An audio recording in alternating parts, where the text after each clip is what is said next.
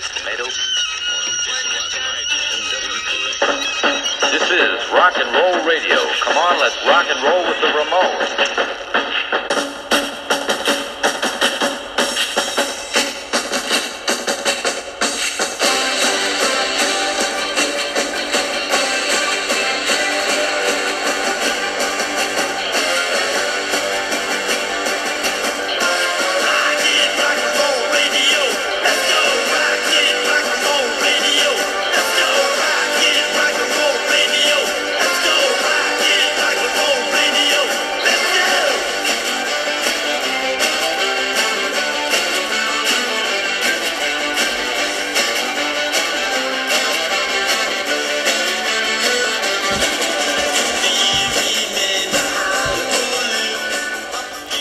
And welcome to the Hard Guy Media Podcast. I am your host, Jesse H.S., and today is a very, very anticipated episode on my favorite band of all time and my guest's favorite band of all time, the Ramones. Unarguably, that's what I meant to say. Unarguably, the greatest, in my eyes, the greatest rock and roll band that's ever lived. Not just the forefathers, the godfathers of punk rock. The greatest rock and roll band that wrote some of the greatest rock and roll songs of all time. Today, my guest is my good old friend, Lou Smith. Lou, what's going on? Hey, man. It's, again, like you said, I don't think, it's not that we wouldn't be here because of these guys or if we hadn't heard these guys, but, you know, it's every time I re-listen to them, it's like, it's not that I'm hearing something new, but I think the more that I learn about them, being obsessed with them since fucking, like, you know, going into high school, it's like, you know, again, I'm learning new shit about these guys. It's never ending. I feel like every time we talk, we're talking about something weird or new we found out that we didn't know prior. Well, and even before we started recording, it's like, how many times did you catch us like veering in that direction, and one of us would be like, wait, hold on a second, we got to fucking record this. Like, but yeah, dude, it's never ending. It's a fucking journey, dude. It's crazy to think that, I mean, you could probably talk like, you know, bands that have had longer careers, The Who, the Stones, things like that. And obviously those bands are very historic and storied, and they have a lot of like crazy stories about them, as with like bands like Zeppelin and things like that. But none of those bands, all those bands, as great as those bands are, they always felt a little corporate. They always felt a little put together by the labels. Whereas the Ramones, they stayed together through thick and thin. They fucking hated each other like brothers. And they resonated more as, and still to this day, when I think about them being in a band, I don't think band when I think Ramones, I think gang. Oh, yeah, dude. And even more than that, I don't want to say it's a lifestyle, because then it almost makes it seem like it's a fucking cult, but it's a fucking cult, and I'm super amped about being part of that fucking cult, you know? The story lives on, the fucking, you know, basically their lore. And, like, it's, you know, you fucking hit the hammer or hit the nail on the head there with saying that, like, those bands, it's like they seemed a little corporate. They seemed, I don't even want to say it was a little forced, because each one of those bands in their own right, it's like, yeah, they were talented. There was a lot of musicianship that kind of, like, came from those groups. But when you think about a band like the Ramones, it's like, I don't want to say they didn't really have anybody to answer to other than themselves, but that was kind of the way it was, with some exceptions on certain albums, which we'll get into. But for the most part, it was them fucking producing, creating music, whatever. And that's what it was fucking about, you know? And obviously they had a few different sounds. Today we're covering, you know, the Formation 74 to where I think was the last album before not the first stylistic change per se, but like the major stylistic change and the major like shift. Well, it always remained the Ramones. No matter what Ramones song you listen to, it's undeniable that it's the Ramones. And more than anything, despite any movement of bassers. That's a great one, actually. Drummers or bassists, the focal points, obviously, Johnny and Joey. and two of the most opposite people on planet Earth at one time. John, super right, conservative, military brat, and then you have Joey, like severe product of the 60s, bleeding heart. And so, but we're going to focus on from like 74 to 83. So 74 and self-titled in 76 to 83. So this sound developed it was such a base point for what music would become going into the 80s, but absolutely the end of the 70s when you had bands like The Clash, form and blow up, in the early 80s. And I think they it's so hard to think about where it all started, but obviously something I never really knew before is they almost, in later interviews, they referred to Dee Dee really being the pusher to get the band going. So, they start in Forest Hills. John was coming from a military family, and they were all living like in the same area. And John was in bands in the early 60s.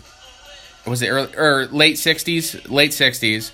And then, so Joey, original drummer. Mm-hmm. So, but that album, well, it's so hard to, because I feel like there was so much that happened from 74 to April of 76 when that album came out. And I guess I only want to scratch the surface on that because there's so much to talk about with just like with just their the first few albums. But that debut, like, okay, so Tommy was gonna manage. Decided, no, I'll just play drums because Joey, for whatever reason, couldn't handle it. Was he gonna? I can't remember. Was Joey gonna sing and play drums? Who was the original? Who did they want originally to sing?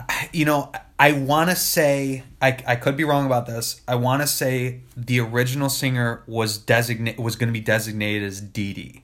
Oh, it was, and Dee Dee couldn't play. Yes, and Dee Dee couldn't play and sing at the same time. Dee Dee couldn't play and sing at the same time. That's right. Yeah. Yes, you're right. But dude. There is so much that happened, and it's getting in. You could dive even further, and we could take this even further and get into them kind of exploring the scene even before it happened, the whole CBGB's thing and some of the other music that was going on at the same time. But, again, that would just extend this podcast like even more. So it's good we're going to jump right in and go from that self-titled. But it's definitely worth mentioning that, like, these bands that were coming out at the same time, you hear it all the time. You hear it, they would drill Ramones constantly in interviews like, how do you feel about these groups that you played with, at CBGB's, you shared a bill with, they're being played on the radio, and of course they're referring to fucking Talking Heads, they're referring to like Blondie and stuff. Yeah. And one thing I really like, just as an aside, I like that they never outright were like pissy about it. They said, it's cool, they're doing their own thing, they're making money. And in one of these interviews I heard, like Joey was talking like, there's room enough for all of us to play music. They just kind of decided to do that. Blondie decided to do like the disco thing. Talking Heads were doing, I don't know what the fuck they were doing. And David Byrne was doing a lot of fucking shit, and it was awesome. It was weird art school shit, and it was great. But it was cool, to see these guys not be bitter, even though they might have been in their own right. But that's a whole other fucking conversation too. So, the original lineup, and this is something I'm going to talk about right now too, is like how iconic the presidential seal is. Mm-hmm. Johnny, Joey, Dee Dee, Tommy. And despite having Marky being the most like occurred drummer on all the albums and touring wise, Tommy still remains ever present on all the merchandise, but I think it's because of that sound that was created with that. And Tommy Ramone definitely 100% created a drum style for all those punk bands, because before that, even though, you could say the only band I would say that might have precursed the Ramones in the real punk rock movement, and a lot of people would think the Stooges. Now the Stooges, all punk rock, don't get me wrong, Iggy cutting his chest, but one band I would say that had that kind of similar drum style, were very erratic and brought that energy. MC5. No, I knew exactly what you were gonna say before you said it, and that's especially their live shit. You hear like their live cuts and stuff. And those guys were so fucking kick out the jams, motherfucker. And then that song still today is a punch to the fucking face. Oh, dude, every time. And it's funny because like even being at like some of these like bar shows that like I've been to, and like they'll play that while bands are setting up. Every time I fucking hear that song, whatever, it's the most played song from their fucking discography. Yeah, by far. But still, it's like it's still a fucking great song. And you're right, it's a fucking kick to the goddamn chest. And it's Johnny B. Good. Yeah, you know what I mean? Exactly. And it's great that you mentioned that drum style, because this is something that I learned too. It's like I saw it was like pretty much. I took some notes, dude. Tommy was credited all the way through until fucking end of the century. Yes, like as being part of that production team, and I thought that was so fucking cool because like I know you can see. Well, he helped that in the 80s too, producing, and he did seem like they still kept him on board for several different things, whether it was just referring to him at points or not. I thought that was so cool that like they had him jump on board, like not only play drums and establish that sound, but then go through to help fucking solidify that sound through these albums by taking part and being a producer. That's awesome. I think that's so cool. And I think I've seen interviews, and I'm sure you have, where when they kind of they'll either talk to like Joey or they'll talk with Johnny, and they'll say, "Oh, so you started the Ramones," and both of them defer to Dee Dee. They say, "Nah, it was kind of like Dee Dee's thing. He kind of is the one that pushed it, like to make it like kind of like a serious band." And I think that was due to like Dee Dee obviously being the main songwriter throughout the entire career, even though there were songs that CJ helped on, there were songs that, Joey wrote or whatever, Dee Dee, even after he left, still remained such a prominent songwriter in the Ramones team. One thing that really blew me away too is, especially in the earlier years, the post release of the self-titled, but as you got closer to the 80s, and even a couple times like in the early 80s, mind you, I'm saying the early 80s, you catch Dee Dee in these interviews, and he's soft-spoken, and he's pretty fucking eloquent. He says some pretty like great shit, and like, oftentimes he gets cast in this kind of like he's a goofball or whatever. He's kind of like the lesser IQ, even in Rock and Roll High School, where they kind of like he's just like kind of like gulping and giving weird looks. and I just thought it's so funny, especially in the early years, like within the first couple albums, the first few albums. It's like you hear him on some of these interviews, and he's so soft spoken. He doesn't look fucking like a zombie yet, but like he has some good shit to say, and it's funny, I can't remember if it was End of the Century that documentary, but like I think at one point they mentioned that like all the time in interviews it was John steering. He was leading the interviews, and every once in a while like Joey would pop in and stuff. But like those times that you do hear Dee Dee talk, and again this is pre like Too Tough to Die, but in those earlier years he has a lot of really great stuff to say, and he's together about it. That was before, he kind of dived into, the darkness of the 80s. But it was that self-titled release celebrated its 40th year. The album's obviously older than you and I by a decade and some. But it's so funny. And what's funny, too, is, okay, so we'll dive into this right now.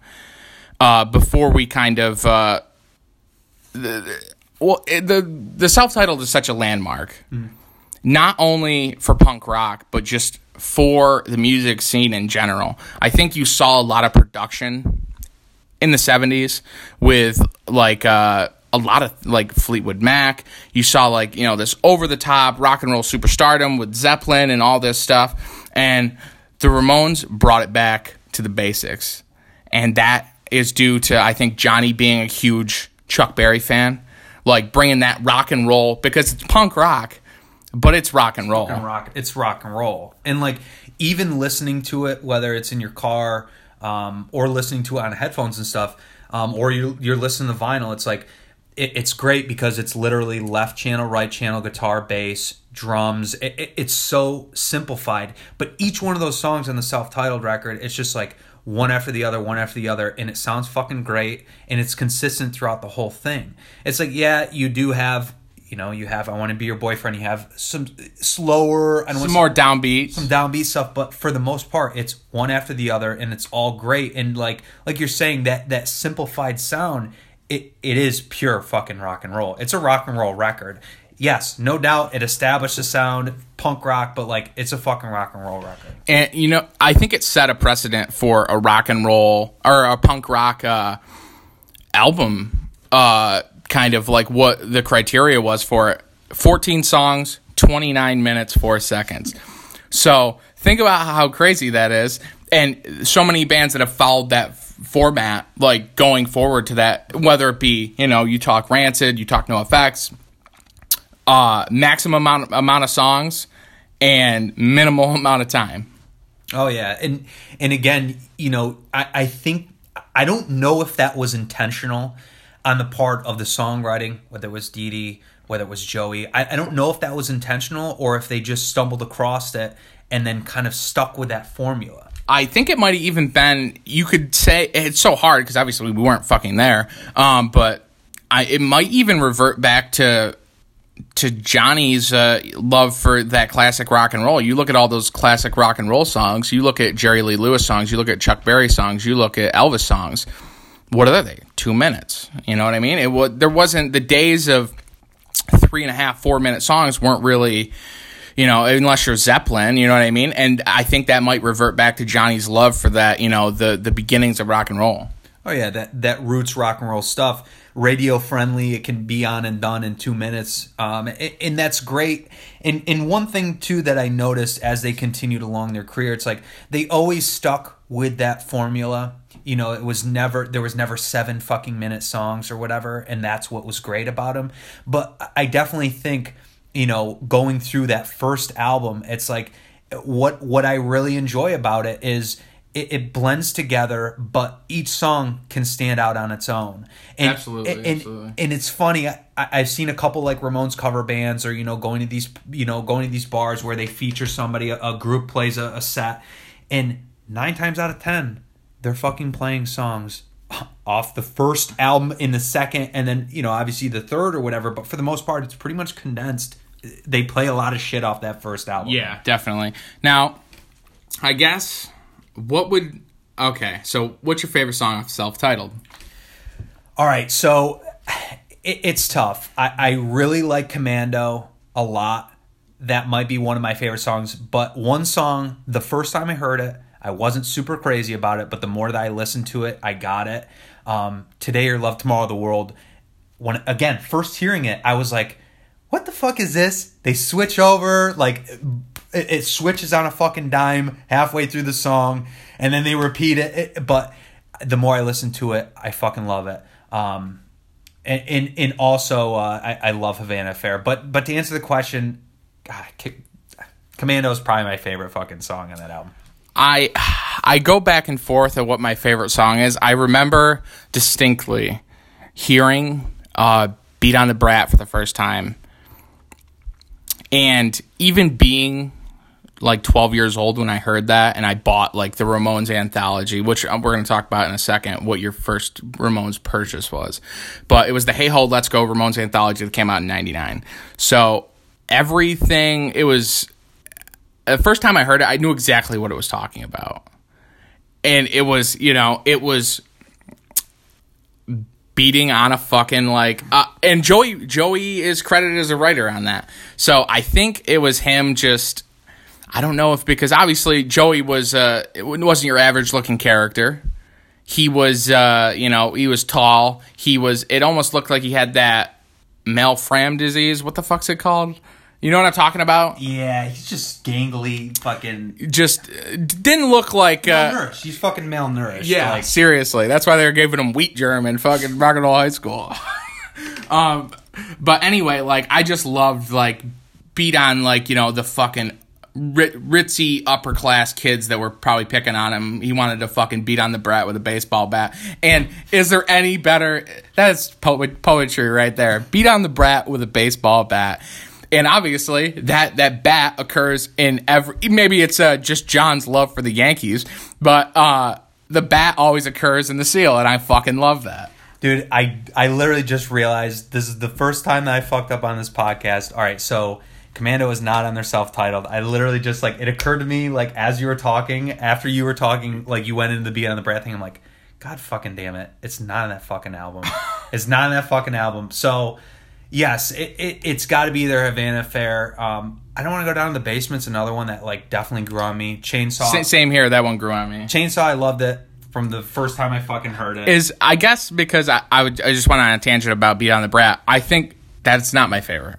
Not. I mean, it'll fucking change in an hour, so it doesn't matter. But 53rd and 3rd, I love the story behind it, how fucked up that is, because obviously Dee Dee was turning tricks for money or whatever, and then, you know, I just love that fucking, like, imagery. I mean, I'm not, like, I know what you're saying. My fucking jeans are getting tight because of it, but I love that, like, then I took out my razor blade, then I did what God forbade, like, never being picked, writing a song, bitching about never being picked, and then you do get picked, and then you gotta fucking kill the guy afterwards and be like, I'm a fucking man. Like, it's fucking awesome. It's so ironic. And think about how intelligent that songwriting truly is. Like, I mean, they could just be like, oh, Dee Dee was fucked up and he wrote that. Like, that's not like poetry. Dee Dee 100% is a poet. Oh, yeah. And like I said, you know, again, you know, when you see him portrayed as kind of this goon, it's like, I don't think anybody, obviously, like, you know, big Ramones fans, it's like, they will tell you, it's like, you know, obviously he was a primary songwriter throughout the majority of their career, but again, you see him in interviews, he is a fucking poet, and he does have great things to fucking say. And I don't know, I don't want to say that, like, John kind of tried to steer things away from that, because in the end, it's like, yeah, Dee Dee was a junkie, and he probably couldn't be trusted with a microphone. Obviously, you see him later on, and he's just totally fucking, he's off the rails and stuff. But early on, again, he's fucking soft-spoken. He does have some really great things to say. You're right, he's a fucking poet. Well, that's something that I loved about the Ramones anthology. I don't know if you ever got your hands on that at any point. Anthology, I don't believe that I got their anthology. I ended up picking up, like... What was the first Ramones release that you got? I actually, so in high school, it was like going into like 9th, so it was that summer or whatever. I picked out Less Than Jake's Losing Streak, I got Smith's Meat Is Murder, and I picked out Pleasant Dreams. That was my first. That's a hell of a fucking lineup right there. It's fucking ridiculous. I was just like, you know... That's what I always... Not to interrupt you, but that's what I kind of always appreciated about you, and the fact that I think we hit it off so well musically is that we were always well-rounded. We appreciate classic rock. We love classic rock. But at the same time, we could listen to the Ramones, you know, the KKK Took My Baby Away, but then you could throw on the, you know, Rush Home Ruffians and fucking just jam out and love the fucking Smiths as well. Oh, yeah, absolutely. And again, it's funny because, you know, we've talked about this before. It's like, you know, we've had so many conversations just about music in general, but to be able to finally hone in on the Ramones, it's like, again, we could have this same conversation about multiple other bands and still, again, jump from topic to topic, and it's like we're still knowledgeable on it, and that's great because it shows that we're not just pigeonholed into like one genre. Which I think happens, and even with punk in general, which always confused me when people are like, "Oh, I only listen to fucking older punk." Like, well, you realize that like. You revere the first 3 Ramones records, but do you realize that you shit talk like country or like early rock and roll? You're like, fuck that shit, but there would be none of it, or there would be no Ramones if it wasn't for a Chuck Berry, wasn't for an Elvis Presley, it wasn't for the Beach Boys. You know what I mean? Because all that's what I loved about them, especially in those early records, is all that is so evident as the influence. You know, Joey, obviously the huge like Radiohead, the pop head, loving that 60s style of music, and John, I think, liking that early rock and roll stuff, and then Joey loving all the fucking like Temptations, like, all that shit. And I love that Phil Spector brought that out of them even more so. But yeah, so, they're playing some shows. The album comes out in April. Wait. So what? So I said, my first purchase was Pleasant Dreams, which sorry. It's kind when I first got it. The reason I picked it out is it's like I'd heard KKK Took My Baby Away. So great fucking song. So I was already kind of familiarized a little bit with it, but at Barnes and Noble at the time, they had like these little scanners where you could sample like 30 seconds of a track, and you could scroll through the whole thing. So like I went through and I picked out a couple of the Ramones records, and like I remember hearing like All's Quiet on the Eastern Front, 9 to 5, shit like that, and I was like, holy fuck! I was like, this is pretty fucking cool. Like there was production there, and it was more instruments just than like guitar, drums, bass. But at the same time, it was like, this is fucking rocking, dude. Like, as lame as it is to say, like, this is fucking rock and roll. But it was like, this is awesome. And that was my introduction. What about yourself? What was your first purchase? The first, we kind of talked about, actually, I'll talk about my first purchase, but then I want to actually hear, was that the first time you actually heard the Ramones? It was not. The first time I heard the Ramones, TK99, they had two things that I had heard either references to or I had heard Ramones on. And they did a special King Biscuit Flower Hour where they would play like a live record.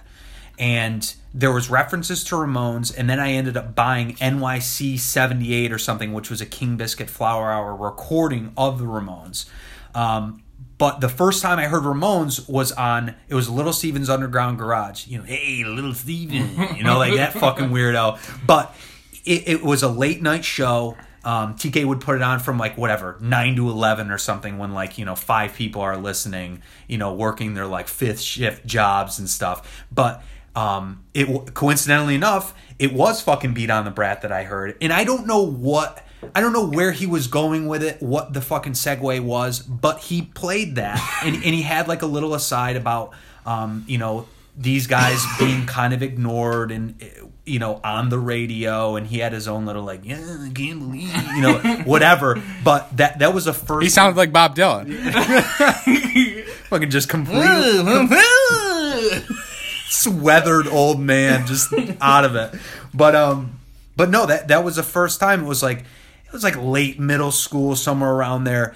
But that was the first time consciously knowing who I was listening to the Ramones. Exactly. And we kind of talked about what my first one was, obviously watching Pet Sematary and being like, holy fuck, there's a fucking song about this movie? This is fucking great. And obviously waiting to the end of the credits because I was smarter than your average idiot to fucking be like, let's see what the song is. Of course it's called Pet Sematary. It's fucking by the Ramones. The fucking, I think I almost, I want to say I thought their name was something else when I was super young. Like, maybe I thought they were the Ram Ones or something. But either way, as soon as I found that out, like, I hunted for years. Because when you're fucking, like, 6 or 7, you hear a song you like. And I've never heard a Ramones song on the radio, ever. Me, personally, I've never heard... But I always listened to, like, whatever was up here, like 95X and all that shit. I'd never heard a Ramones song played on the radio. I never have. But, well, mind you, that like, Little Steven's Underground Garage shit, A, it's syndicated. Yeah. And B, it's like they probably recorded it like months before they sent it to the asshole in the shipping fucking room or whatever, that working the front desk at fucking DK99 and pops in the goddamn CD. But so that was my so that was the first time I heard them, obviously. And then I remember hearing them, like, and not really connecting it right away, but then, like, hearing them in, like, Airheads. We Want the Airwaves was in Airheads. And then you watch movies. I remember seeing a movie called Carpool with Tom Arnold. Have you ever seen that one? I have not. Funny comedy from the mid-'90s where Tom Arnold plays, like, this guy that kidnaps, I can't think of the actor's name, David Palmer. He was in, like, a lot of random stuff. And I'm trying to think what the fuck. Do you ever see Night of the Creeps? I have not. Oh, fuck. Well, anyway, I'm trying to think. I'm blanking on whatever he's been in. Anyway, Tom Arnold, like, kidnaps, like this. Richard Palmer, I think of the singer. No, what is his name? Robert Palmer or something like that. Anyway, he's an actor. So Tom Arnold like kidnaps like this like dad in like the carpool of kids that he's bringing, his kids and a couple other kids, and they're playing "I Want to Be Sedated" in it. And I was just like, oh fuck, that's that fucking band. Anyway, I digress about Tom Arnold. But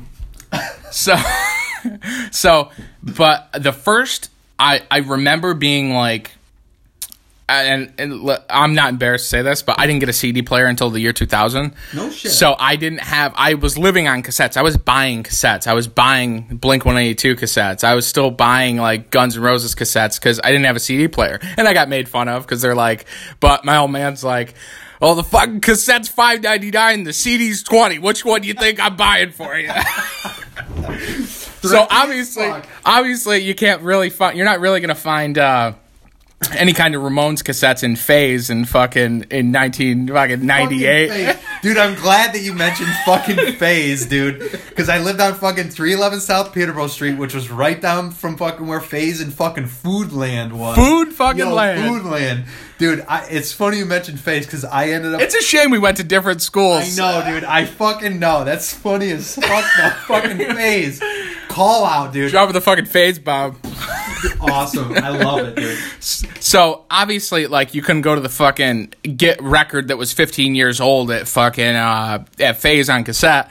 So, I would just buy those. But then I remember when I got a CD player and going to the mall. Obviously, we grew up in Canastota. It's like Canastota, Chittenango area. So, it's like 25 minutes outside of the city. So, before I started going to shows, like, maybe like 2 years after this or whatever, it's like 2000, I get a fucking CD player. I traded fucking Doug Munn, like fucking 7 cassettes for one portable CD player. I was like, yes! Fucking score, dude. Which now I regret because it was like a Pantera cassette and like he probably fucking robbed you. Oh yeah, I got like some weird fucking Panavision or Panasonic fucking. It wasn't even. It was like a GPX fucking like Walmart special. Actually, it might have been from Phase. Anyway, so I remember getting it, and I fucking begged. I begged Satch to bring me to fucking, like, you gotta bring me to the mall. I gotta get to, like, a CD store so I could see if I could find, like, some CDs. I was excited to buy fucking CDs because I finally came around fucking all these years later to get a fucking compact disc. So I ended up going to Phase, which is now Eckerd's, and I picked up, like, a couple CDs there, but there was nothing. I was like, I need a fucking Ramones CD, because I was hearing it in all these fucking movies now, and they were in, like, Detroit Rock City, which was a movie that I, like, had picked up around that time, and they were, like, I think Cretin Hop was in there, and I think Blitzkrieg Bop was in there. Maybe it was Cretin. Yeah, it was Cretin Hop was definitely in there.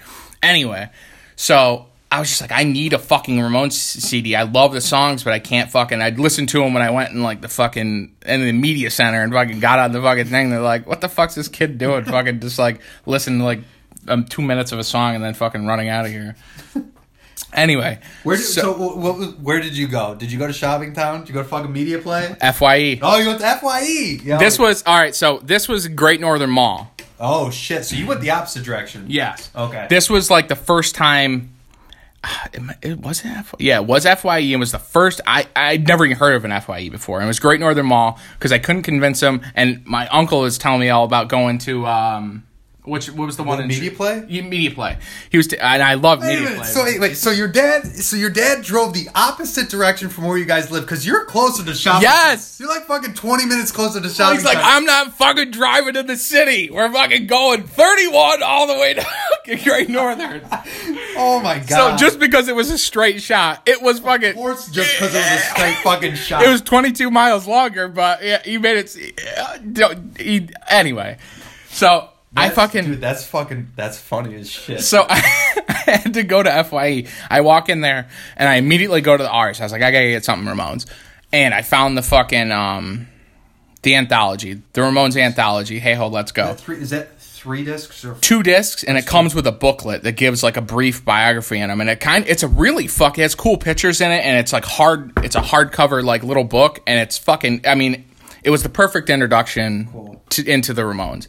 Anyway, what the fuck were we talking about? What the fuck was the? It was first purchase. Yes, so that was the first purchase. And mind you, I'd heard Poison Heart too, which I fucking loved, which was on Pet Sematary 2, that soundtrack. So I was like fucking like that's what I did. I went on there. I was like, okay, it's got Cretin Hop. It's got Pet Sematary. It's got fucking Poison Heart. I'm fucking sold. Perfect. I just wanted to make sure that there weren't any other CDs that had there. And I think they had like what were the... I'm blanking. What are the two back-to-back best ofs that they had? What were the fuck were those called? So there's a couple of them, but like one of them, there's Ramones Mania, which was a compilation. Yeah, that came out in '88. Right. So did that have shit off of like Too Tough to Die? For some reason, I think it just went to Subterranean Jungle because I believe it had Psychotherapy on there. Yeah. I don't think it had any like later 80s shit. I could be wrong about that, but like, okay, so that was one... I think it did have like Howling at the Moon on it.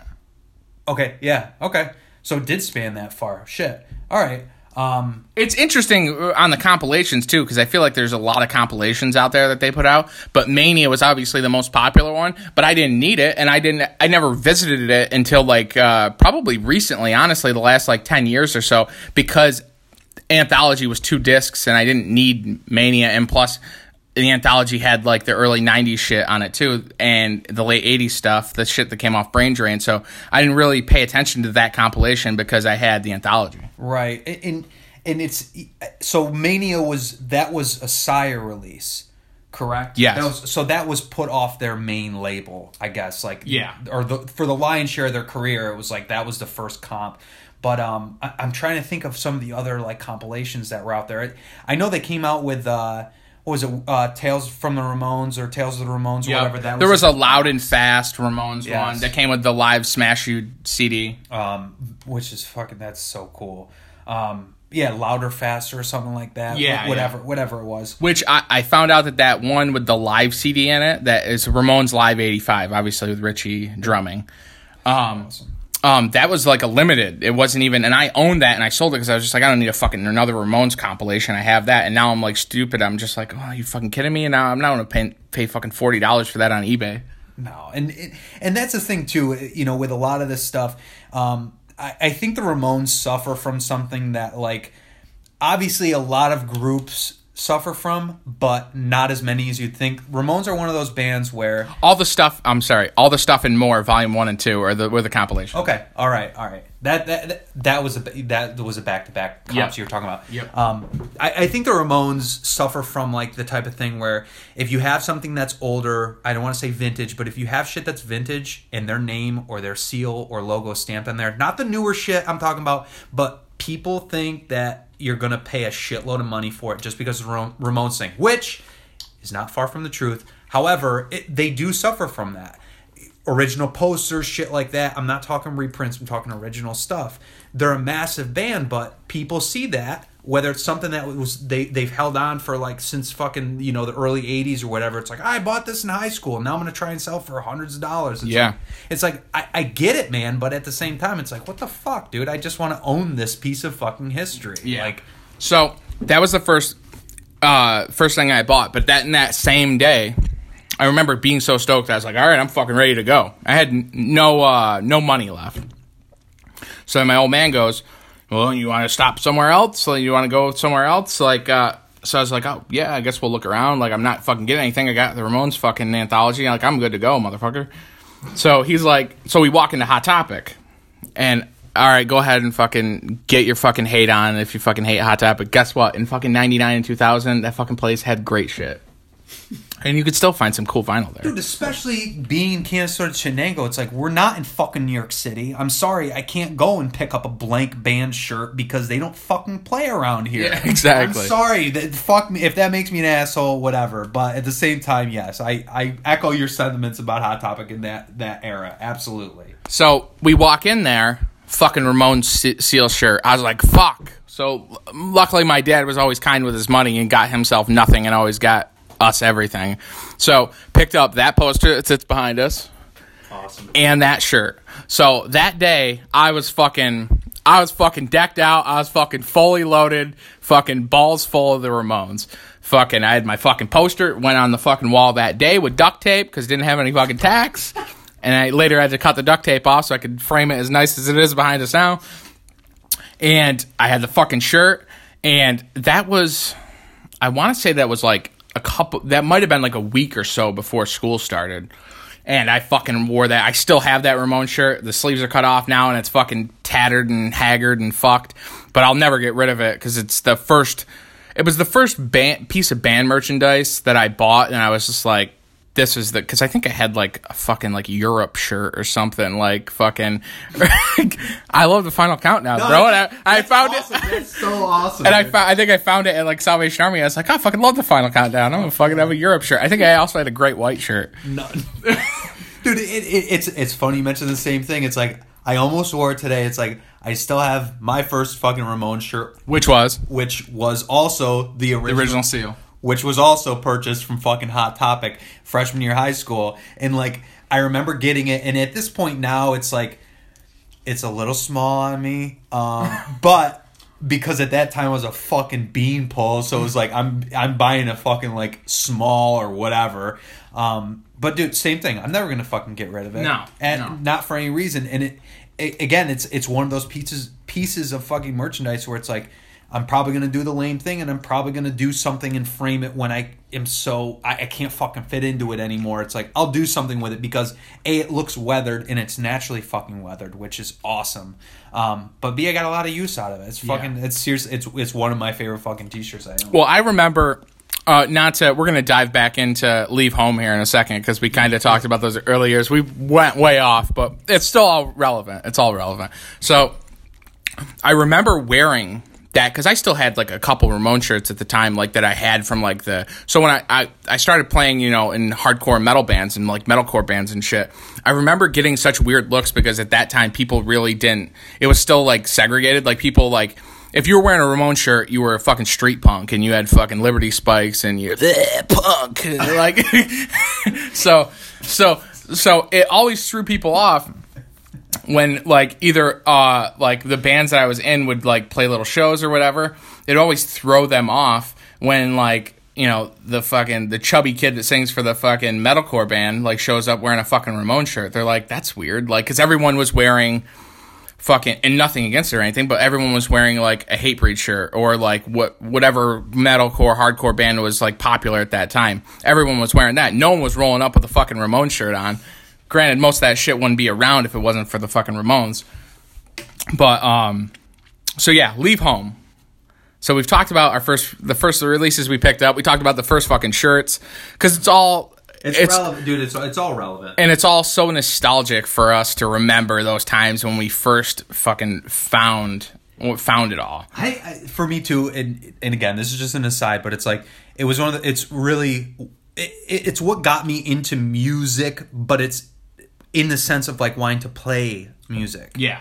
Wanting to play music because it was fucking attainable. And like, again, you listen to a lot of this other shit that we grew up with, whether it was classic rock, whatever, and it's like, yeah, I can't fucking do that. It's like, this might be something that I could do. And that was another thing that got me so obsessed with them. But anyway, so Leave Home. Also, Mickey, Joey's brother, was credited on some of the songs too, which I always thought was interesting for that first release. That's fucking super cool. And like, going from that sound that they established in self-titled then into like Leave Home, the first thing that I noticed, and it's actually funny, this is something I showed to fucking Jake Romer back in fucking high school, but like, so the first... Jake Romer. I haven't seen that kid in fucking forever. I know, right? Dude, he had some fucking like, he had some Jeffrey Dahmer glasses that he was rocking for a bit. Like, oh yeah, I saw like a picture of that, yeah. Hilarious as fuck. Just super awkward and funny. Just intentionally awkward. But anyway, Leave Home. All right, Leave Home. So what second release, and I feel like it might be the strongest as far as Tommy goes. I feel like his drumming just like it went even to another level. Like, I don't know, it just seemed like, I don't know, he just tapped into something where I just appreciated the drumming like even more. Granted, honestly, I didn't individually listen to the first three records until like after I was like maybe a year into loving the Ramones, like getting the anthology and stuff. So I didn't absorb those as full records until a little after I was already obsessed with the Ramones. But like going back like after that, like talking like early 2000s, once I was listening to I was picking up each individual release here and there, and listening to them in their entirety as their own entity. I I think this might be. It was always Rocket to Russia for years, but now going back to Leave Home and it being the 40th anniversary of Leave Home, now this year, where does Leave Home stand for you? Leave Home is probably my second favorite release, with number one being my favorite. So it falls right behind that. It's strong, not only in the sense, I'm glad you mentioned that about Tommy too. It's like you can tell right away. I think he got much more comfortable. You know, he had a little bit more like the confidence was there, and not only having produced their self-titled, you know, been in the production studio, doing it, making it what it was, establishing themselves, having great success. People are fucking showing up to see him and stuff. But not only that, so now it's going into the follow-up fucking a year later or whatever, and it's great. I think every one of those songs, for the most part, it's like, obviously, yeah, they snuck a cover in there, California Sun, but it's like... They were always just so... They're bands that... They're a band that when they covered a song, they made it 100% their own so much that I forget sometimes how many covers they did, because they did the covers so well, and they did them beyond justice. And so, I mean, you look at Do You Want to Dance, like... Same thing. Fucking amazing. I think, honestly, that might be live, hearing all the live versions of that song. Live, I think that might have been the best song that they ever played live. Like, how it sounded. They fucking, and on that last fucking... Oh, dude. On the We're Outta Here, when Joey's just like, do you fucking want to dance or what? He dedicated that to Dee Dee right after he came out. The Dee Dee remote. Oh my God, I want to fucking lose my mind. It's fucking so good. And what's best about that, too, is... He dedicated to Dee Dee right after he came out of that lackluster fucking... He forgot the lyrics to fucking Love Kills. Love Kills. If that isn't the perfect fucking representation of Dee Dee, though, I love how lovable he always remained, because he's just like, it's just who I am. He stood there. Yeah, he just like, stood there on stage. The fucking man. Awesome. And also, of course, we got to talk. We'll talk later once we get into the second part of the podcast where we talk about the later records and stuff. But the induction speech, like where he's like, "I'd like to thank myself and give myself a big pat on the back. Thank you, Dee Dee. You're a wonderful person." Awesome. Oh, it's so fucking. So yes. Favorite track from Leave Home. Favorite track from Leave Home. Although it's... You're going to go Commando, aren't you? I am going to go with Commando because I fucked that one up talking on the goddamn first. No, just explaining. It's like Havana Affair and Commando. It's not that they're the same song, but I always lump them so close together. I'm not going to even try to fucking front. There are some riffs that I'll hear, and I'll fucking throw them on. Like, I'll throw on a mix or whatever, and I'll do that from time to time, like, especially having Apple Music. Apple plug. I'll fucking just throw a mix together, and like I'll hear a song and I was just like, why the fuck is it playing that one again? Because the riffs are fucking, but that's kind of like the joy of them too. That is a joy, and again, like you had pointed out, it's like we're covering fucking decades worth of music. It ended up being 26 years or something like that. 21. 20. Well, I mean, if you count from 76 20. to, or that's 20. If you count from 74 when they started writing, you're talking a 22-year career, 20 years of putting out albums. Yeah. So yes, it's tough to... It is tough to fucking keep straight sometimes. I apologize. And we weren't born in the 70s, so we didn't buy the albums and know the albums like that initially until later. We were introduced through either picking up one-offs like Pleasant Dreams or picking up the big, huge compilations like the Anthology. Yeah, and... Definitely Commando being the favorite. I wasn't always a huge fan of like kind of the more, I don't want to say like obviously the Dee Dee heavy songs where I love Carbone Not Glue. I think it's a fucking catchy ass fucking song. What about yourself? Favorite song? This always throws people off because they don't. I mean, not that it throws you off because I don't really talk to the remote. I mean, I'll talk to the remotes about people, but no one is like is in depth. Or talk to people about the remotes. Damn, talking about. Yeah, so these fucking people that I talk about, you guys all the time. But no, Swallow My Pride.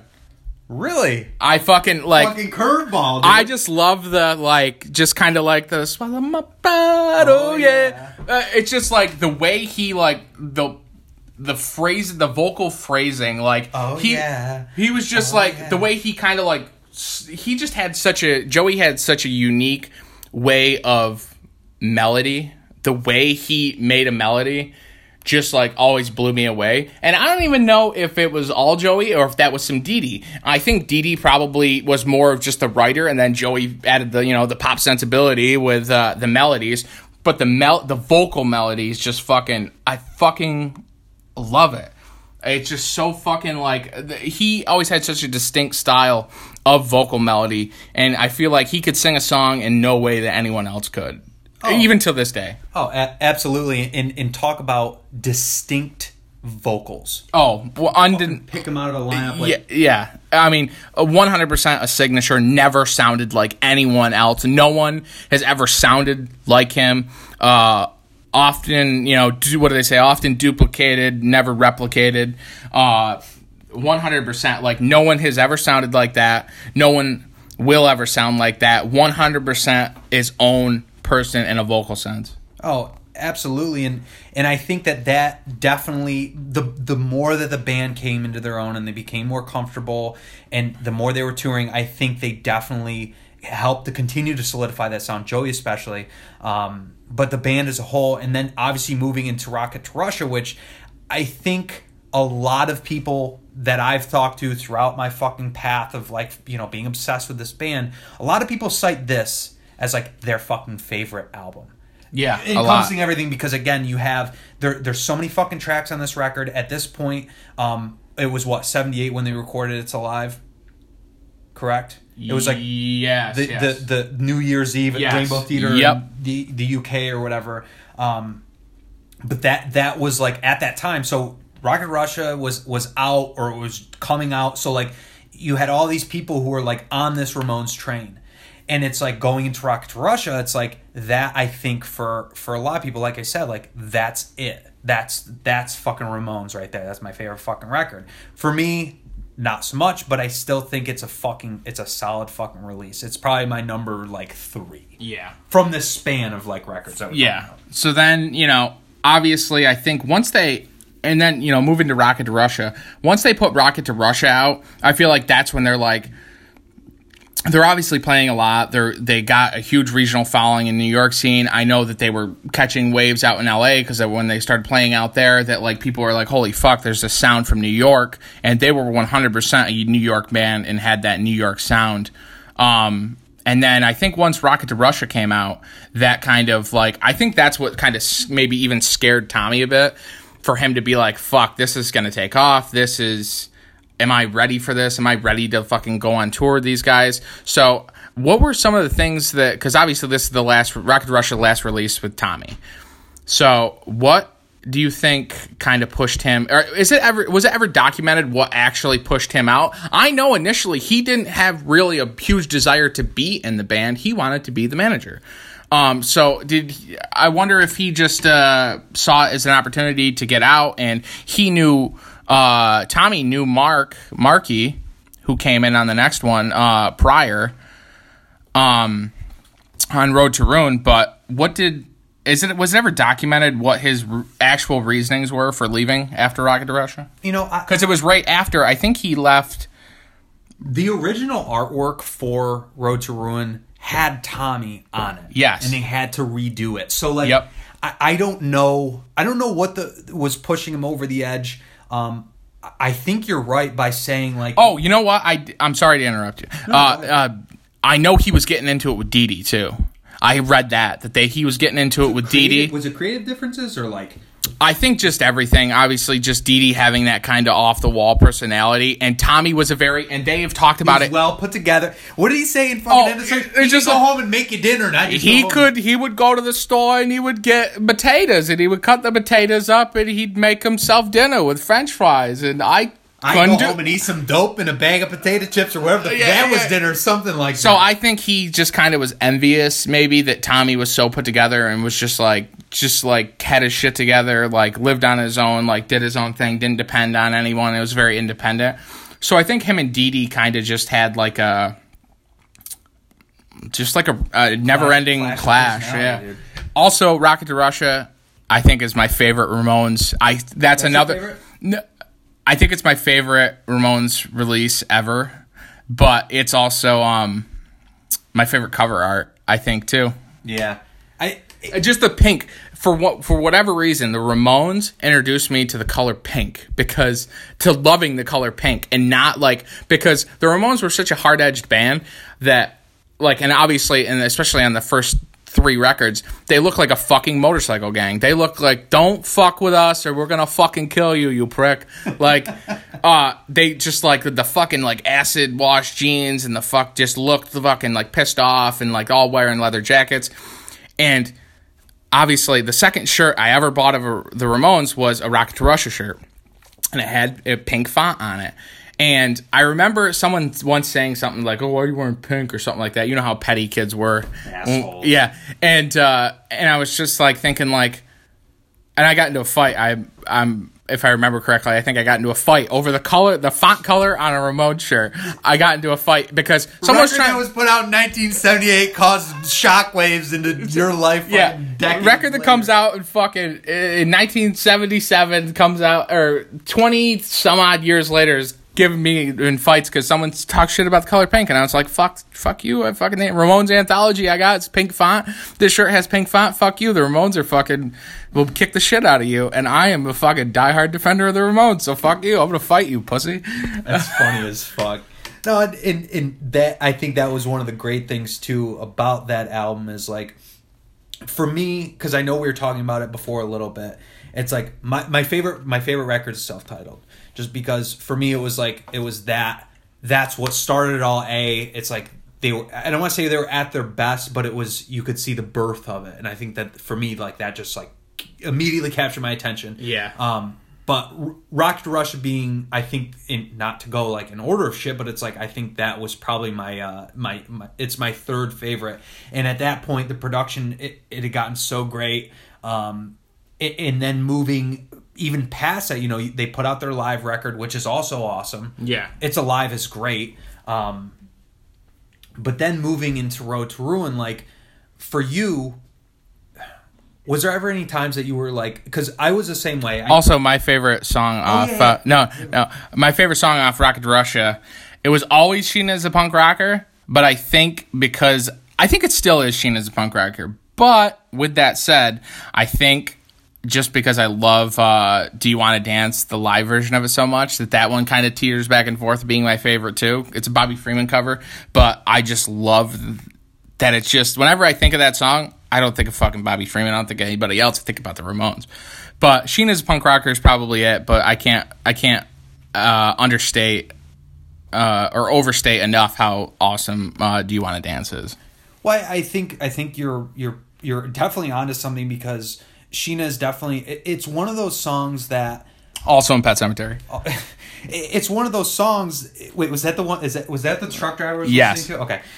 It's one of those songs that, like, undisputably, it's a rock and roll song, but even at that time, it was like, that's fucking punk rock. Like, that's what it was. You know, they're not singing about fucking politics. It's like, it's catchy fucking rock tunes, and that fucking I think that epitomized the whole album, and it's great.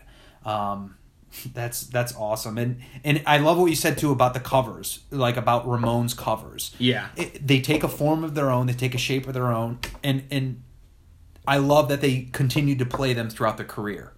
You know, especially like California Sun. It's like, I've heard a couple live recordings of them, like in like whatever the late '80s or something, and it sounds like shit.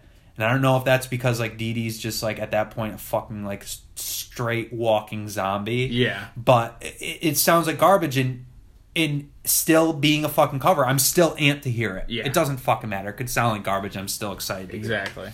So, they have It's Alive, which I think at that point they just wanted, in 78, they wanted to just get a live record out there because they were such a live band.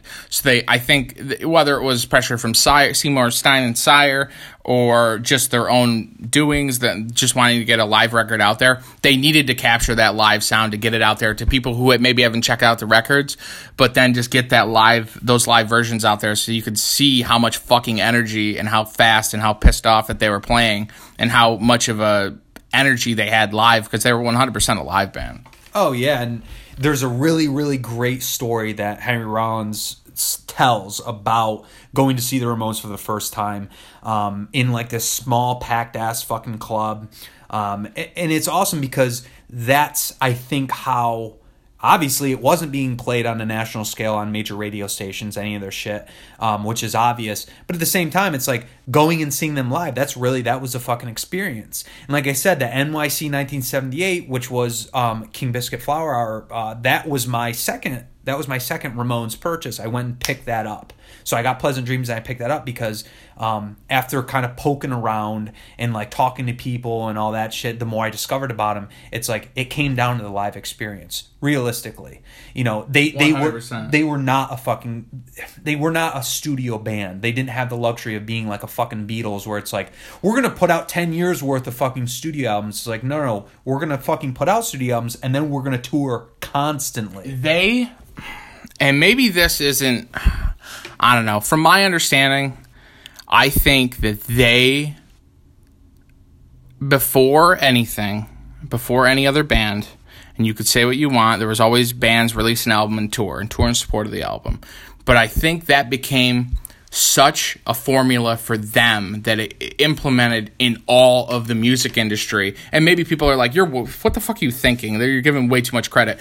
But they created that, a consistent formula of put a record out, tour on that record, support that record while writing another record. And just if they didn't, like, maybe they didn't start that formula, but I feel like they were the most consistent and stuck with that for 20 years. It was a fucking record every year or year and a half, at max 2 years. And then fucking tour and never fucking stopped for 20 years. And I feel like they were a major proponent of that style. Whereas, like, I mean, you do like a Zeppelin toured, but Zeppelin also had like a show on a Monday, a show on a Wednesday, and then a show on a Sunday, and then they did that for like months. You know what I mean?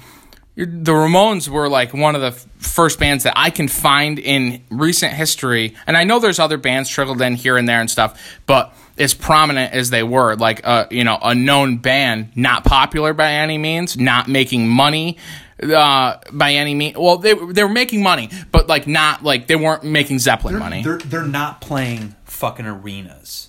No, by no stretch. They are one of the best examples of a working class band. And now you think about how legendary and how big and iconic they are, but they didn't really deem those credits and all that shit until after. You know, it's something I found this interview. It's funny you mentioned that about working class bands because I did find this Dee Dee quote. It was from 81, so it's still within this time frame. It's not where we're at yet in our discussion, but they were in Toronto and Dee Dee was asked a question. How do you guys do out in the Midwest? Because they were talking, they're about ready to go out and fucking Iowa and all that shit. And he goes, basically they did well because they were the same as them. We wore what we had. We're fucking working class. They didn't have seamstress. No, they didn't have fucking 7 tour buses and all that shit. And they didn't shock anybody. He goes, when we go to the Midwest, we don't shock anyone. We're just like them. And that's such a simple fucking statement. But like you're saying, great example of a working class band. And when you think of the Midwest, you think of farmers. I think that's an awesome example of why they appeal to such a mass fucking audience. Yeah. Blue collar, whatever you want to call them, working class America, in the end, that's who they were. Maybe the first band that ever, because you talk about, people will credit bands like Nirvana and things like that for like they broke the hair metal scene where and like the that arena rock scene where like it wasn't about like having stage get up and they were just going out there with jeans and a t-shirt and playing honest music.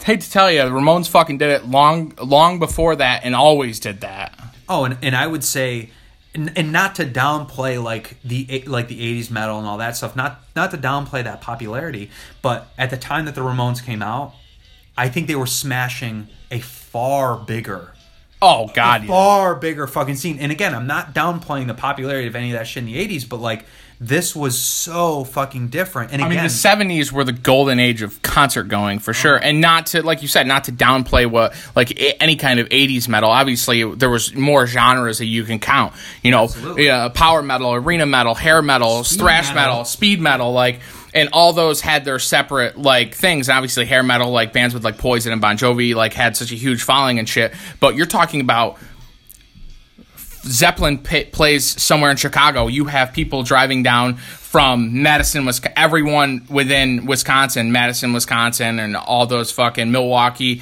driving down to Chicago to see that everyone, wherever, if they played Chicago, and that was one of, like, 2 dates in the center of the country, everyone, it was fucking sold out, and people in droves went to concerts in the 70s. The 80s, it became more segregated. So, yeah, those hair metal bands had huge followings and were filling arenas, but at the same time, not to the, you know, if Poison, those bands would tour a lot too.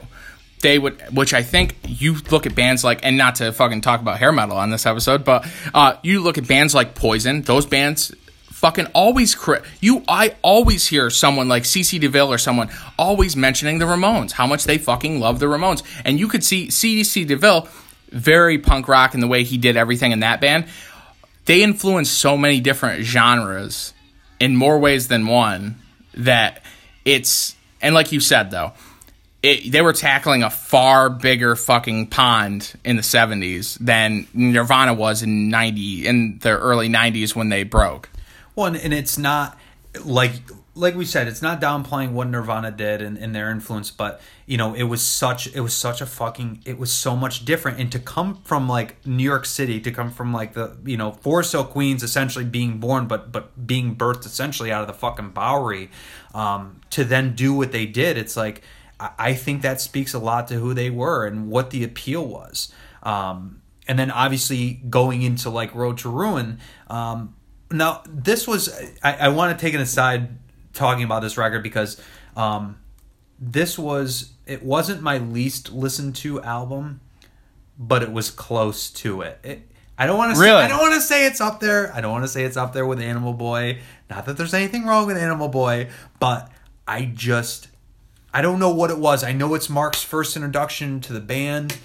I think honestly, I want to say it had something to do with I want to say it was something to do with the production, and it's not downplaying the production because that was Ed Stasium's first appearance being listed as one of the primary producers along with Tommy, if I'm not mistaken. Yeah. And I know that he has done a lot of great work, and they've done reissues of his mixes and stuff with some of their later releases. Did I talk to you about Ghost having a rip-off shirt of Road to Ruin? Where Ghost, yeah. Obviously, yeah. I think we've talked about him before. Yep. I have a Ramones rip-off because they rip off like Clockwork Orange and they rip off like Judas Priest and stuff. So they have a shirt. I have a shirt that I got for Christmas where it's like them standing, Papa and the Nameless, the Nameless Ghouls standing in like the Road to Ruin pose, and it's like a Road to Ruin ripoff. I'll have to show you it after the podcast. That's really cool, and like I said, you hear these songs, whether it's in compilations, whether you listen to the album. I don't know what it was about this record, but for me, I was just it kind of stepped back a little bit from that original intensity. And you had like Don't Come Close, like it was kind of like, and Needles and Pins, which was written by Sonny Bono. Great fucking song. Yeah, great fucking song. That's probably my favorite track on there. Needles and Pins. Yeah, and really. It's not a crazy. No, I love that song. No, great song, but it's like I said. I just think it took a step back from that intensity, and it did explore. I know what you're saying. Yeah, it explored. I think. Joey's ability to be able. I think he was a little bit more attracted to that, like not softer sound, but it played to him. I think a little bit. I think that was, you could tell where they were going with end of the century for sure. Oh, absolutely. And so what's your favorite track on here? I think growing up, it was always She's the One. Like I just love that, just being like, I just loved that how he wrote love songs with kind of an etiquette that wasn't like cheesy ever. And that's an upbeat song as well. It's not ballady. But at the same time, as much as I grew up and that was always my favorite song, I think the song that I always like love hearing when I throw this record on is "Don't Come Close." I think it's definitely, it does stand out, and I think it was really cool how they were able to bring in somebody who was also part of the scene. Obviously, Mark being with like Richard Hell and the Voidoids, like. And obviously that friendship between Dee Dee and Richard Hell and stuff. But I think that's a really interesting replacement to take this individual who established a sound and then bring somebody in who not only helped make it better, but continued to solidify that style. Yeah. And I mean, I wonder what that's like for somebody like Mark to kind of pick up the reins and be like, okay, go. I think he was in Dust too, right? Yeah. Okay. Well, I think he was... And he said it in, the Rock and Roll Hall of Fame induction, too. He said, he's like, I want to thank Tommy Ramone for introducing me and creating that drum style. Yes. And that is just, I think that's the main thing. He just seemed like he just wanted to make sure that he was doing it justice. He seemed like he always cared about that, at least the way he carried himself. So, yeah, it was, you could definitely see how it was a precursor to End of the Century. Oh, absolutely, and not to belabor the point, but I think End of the Century, I think we'll probably have. There's a lot to discuss about this album. Oh, there's so much. And I'm glad that you mentioned that early on about I don't know, just so. What were your first impressions when you first listened to End of the Century? First heard it in full. I had always heard, because obviously at least I found them through the compilation. Fully found them and discovered songs. So everything I heard off it, I loved. With that said, when I listened to it like in full, I was like less than intrigued. But now it's in my top 5 favorite albums of theirs, and it's one of my favorite albums. I would put it. It's so hard to say. I would put it number 2 on my albums from 76 to 83. So I definitely want to go over that list, like as we come to like when we finish up like talking about it. But but before we fully dive into End of the Century, we got to talk about Rock and Roll High School, the movie, and obviously it wasn't a full Ramones release; it was a soundtrack release. And as you can see, I showed you earlier my PJ Souls Ramones picture signed by her. So awesome. And obviously, right on the sides of them, a Road to Ruin lunchbox and the Joey Ramone bobblehead. So that was such a cool idea to have that, and the fact that they kind of got that honor to be that band. And originally, who was originally supposed to record that movie, and direct that movie was Joe Dante, who did Gremlins and he did The Explorers. No shit. Yeah, because he grew up, he developed all, he was working with Roger Corman's company, and it's obviously a Corman-funded film. So it's funny that he actually, I guess he's credited for doing a scene, and I got to look into it a little bit more, but I've read about it years ago, and I can't remember which scene it was. It might have even been the car scene. Really? Yeah. But that's such a cool movie, and it was so funny to, like, see them in it and see their, like, bad, like, acting, because obviously none of them were actors. Oh, my God. But it's such a fucking cool, awesome movie, and I can't wait to fucking watch it again, because I haven't watched it in a minute, and it's such a funny, like, hokey fucking movie, and it's so much, obviously there's so much Ramones-dom in it, and they're fucking, it's in the 70s, and PJ Souls is in it, and Clint Howard's in it, and it's just such a fun film, and it was cool, and I think they really truly believed that they were going to break, like, with the, they were in a feature film, and then they're going to record End of the Century with Phil Spector. I think everyone involved in that time frame thought that they were going over the hill at that point. They were going to finally, break into the mainstream for sure. Well, yeah, that was the big lead up to it. That was a jumping off point. They're going to break that threshold. And it's funny. It's funny specifically that you bring up Rock and Roll High School. It's like I don't even know why I didn't even think to fucking mention that sooner. But like, I have a very specific memory in high school. I know you're talking about kind of the segregation, and people kind of like would be weird seeing you singing in like, you know, a harder fucking band wearing a Ramones shirt because people were they were siphoned off. I'll never forget it. There's this kid in fucking high school. His name is Mike Alvarez. He's never gonna fucking listen to this or whatever. He was an alright guy. We got along really well, but he was a couple years older, so there was that kind of like we were friends, but he always bust my balls about everything because that's just what upperclassmen did. He saw me wearing like my shirt. I was in study hall. I saw him in the hall afterwards. And we were just talking about music and stuff. He listened to, I think he was more into like much like heavier shit. I couldn't even drop names because I don't know what they are, but he would listen to hard shit. And he's like, fucking Ramones aren't punk rock. And he mentioned, he's like, fucking Rock and Roll High School and shit. Like, and I was kind of like, it made me like question, like, at that point, it's like I understand that people are they're obsessed with genres, very obsessed with genres, definitely. Very segregated, very proud about that, and I can't remember. I think my comeback was like, well, dude, it's rock and roll music at its core. Whatever fucking stemmed from that, it's fucking rock and roll music. So yeah, they are a fucking punk band, and punk rock is fucking rock and roll, dude. Yes, don't be so obsessed. The idea of rock and roll is going against the status quo. The idea of rock and roll is listening to shit that your parents will hate. And that's the exact same idea of that punk rock is. Absolutely. So not to have an aside about it, but that was that was my experience of having people be like, the fuck do you mean fucking punk rock? Because again, at that point there was two upperclassmen, fucking Kevin Yearden and Richie Brown, who were like fucking street, you know, crusty, fucking like, yeah, you know, punk rock, bro. You know, they were those people, and they had to smell really bad, never wear deodorant, stinky motherfuckers. You know, cool. Again, we got along, but there was that like division where it's like to them that's what punk rock will be.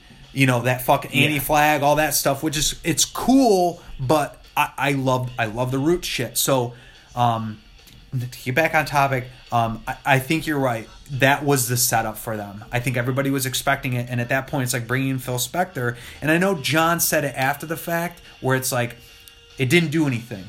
You know, it's great that this guy put out fucking records in the 60s and stuff for the biggest names in the business, but what have you done lately kind of thing, you know? And there was this really cool like quote that I found that Dee Dee was talking about, having been asked, what was it like? This was in 82, so the album just had come out, or been out for a little bit, and Dee Dee's like, you know, what was it like, you know, recording with Phil Spector? And he goes, he seemed like a man walking his last mile. That grim. That's what he said. And it's like, and I did fucking look. So I looked into it. I did some research, and I found that was his second to last, or his third to last record that he produced, or that he was credited with being the producer. No shit. He did a production for fucking Yoko Ono, go fucking figure, after End of the Century, and then something for this other no-name fucking this British indie band. But it's like, I don't want to say that the fucking like, I don't want to say the production fell on its side, but it's like, he tried to like reinvent their sound by incorporating shit that worked for him at another time. Yeah. With that being said, the production, it's good, but again, it's furthering them away from that original. It definitely was, and you know, obviously the album cover, it's the first one that appears where they appear on it where they're not wearing the leather jackets, they're all wearing like a different colored T-shirt or whatever. And that's the record, because I do love that record. That's the one I had Marky sign, because the only original Ramones record with Marky on it that I have. The only other one I have is Halfway to Sanity, which Marky wasn't on. But it's what's your favorite song from End of the Century? So from End of the Century, I know before we started, we were talking about Chinese rock, and like for me, I don't know, man. I really liked. I like Let's Go. I thought that was fun. Yeah. But again, it's like, I do like, do you remember Rock and Roll Radio? And that was one of the ones that I listened to where it wasn't Rock and Roll High School, but it kind of followed that same formula. Yeah. If you like, if that makes any sense in terms of what it sounded like. Because again, it's Joey singing about like listening to pop music, and like he incorporates that into his vision and his expression. So I don't know. I like Let's Go. I think that's probably my favorite. Because it is a little bit more upbeat. What about yourself? Can't Make It on Time. That's a good one as well. Again, that goes back to that vocal melody, like when he did like that almost like cry whine thing, like the can't make it on time, like the way, like it's just so like interesting and intriguing and specific to who he was as a vocalist. It's those little intricacies about his vocal stylings that I always appreciated, and what kind of really made me love not only him but the Ramones as a whole. It was just, for some reason, that just I just listened to it, and it's not even like it's like a mid-tempo song, like it's nothing like crazy. It's a great song. I think it's the best written song on the record. Well, it's funny because you jump from that, and then even like Danny Says, which is kind of depressing. Yeah. Talking about Danny Fields, it's like that was a little depressing, like of a song to hear, and it's very, it's Ramones ballady. Yeah. But it's like, I don't know, hearing that, and again, I think that was one of the things that, it's not that I hated the album, but hearing it, it was just, it was a different sound I wasn't used to when I was associating with the Ramones.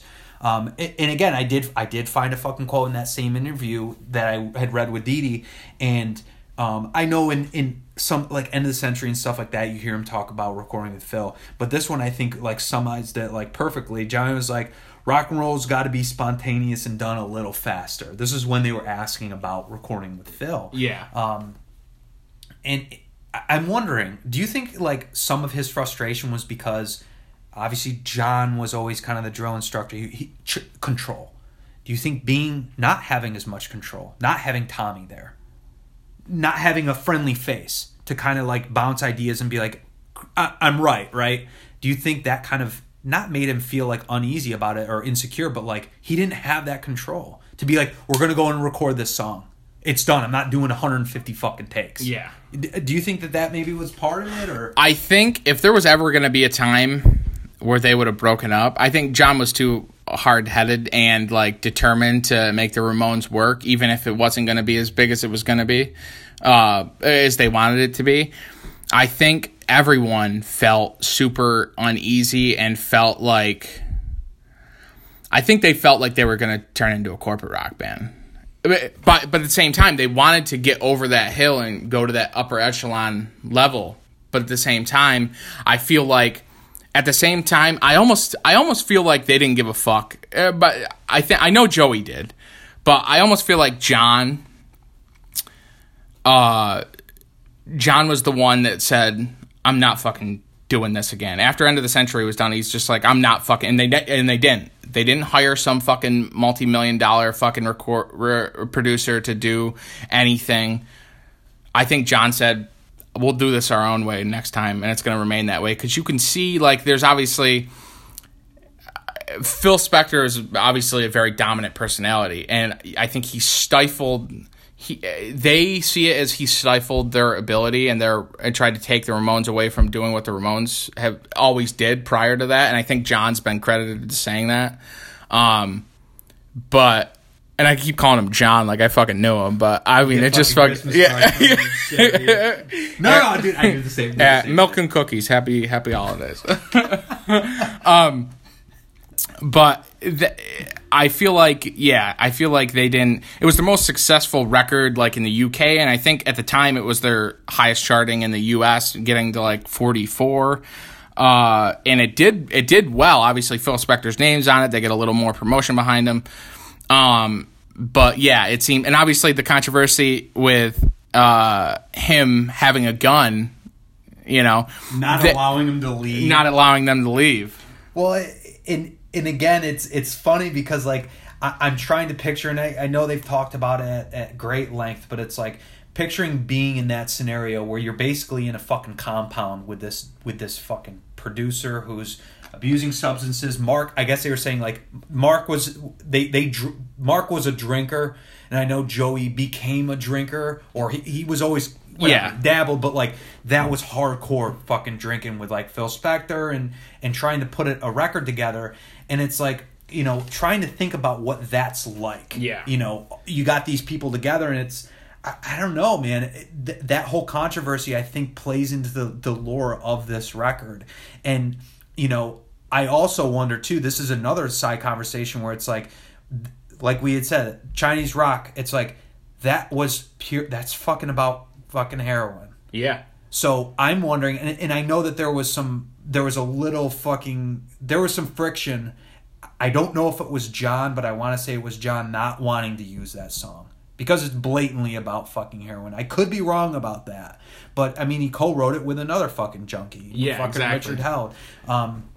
So you look at that lineup of songs, and it's predominantly, I would say, very pop. It's pop heavy. Yeah, definitely. And then you got that song, which it's a little bit harder. I think that stands out a little bit more in that whole lineup of songs. You know, that was, you know, we had talked a little bit earlier before we started recording about how John's basis in that roots blues rock and roll, that Chuck Berry style guitar playing, where, you know, you do hear in rock and roll radio, and you do hear in Chinese rocks. Obviously, there wasn't, you know, John didn't fully write that song, right. But, you know, that little getting more into that and like Johnny B. Good stylings, you know what I mean? Oh, absolutely.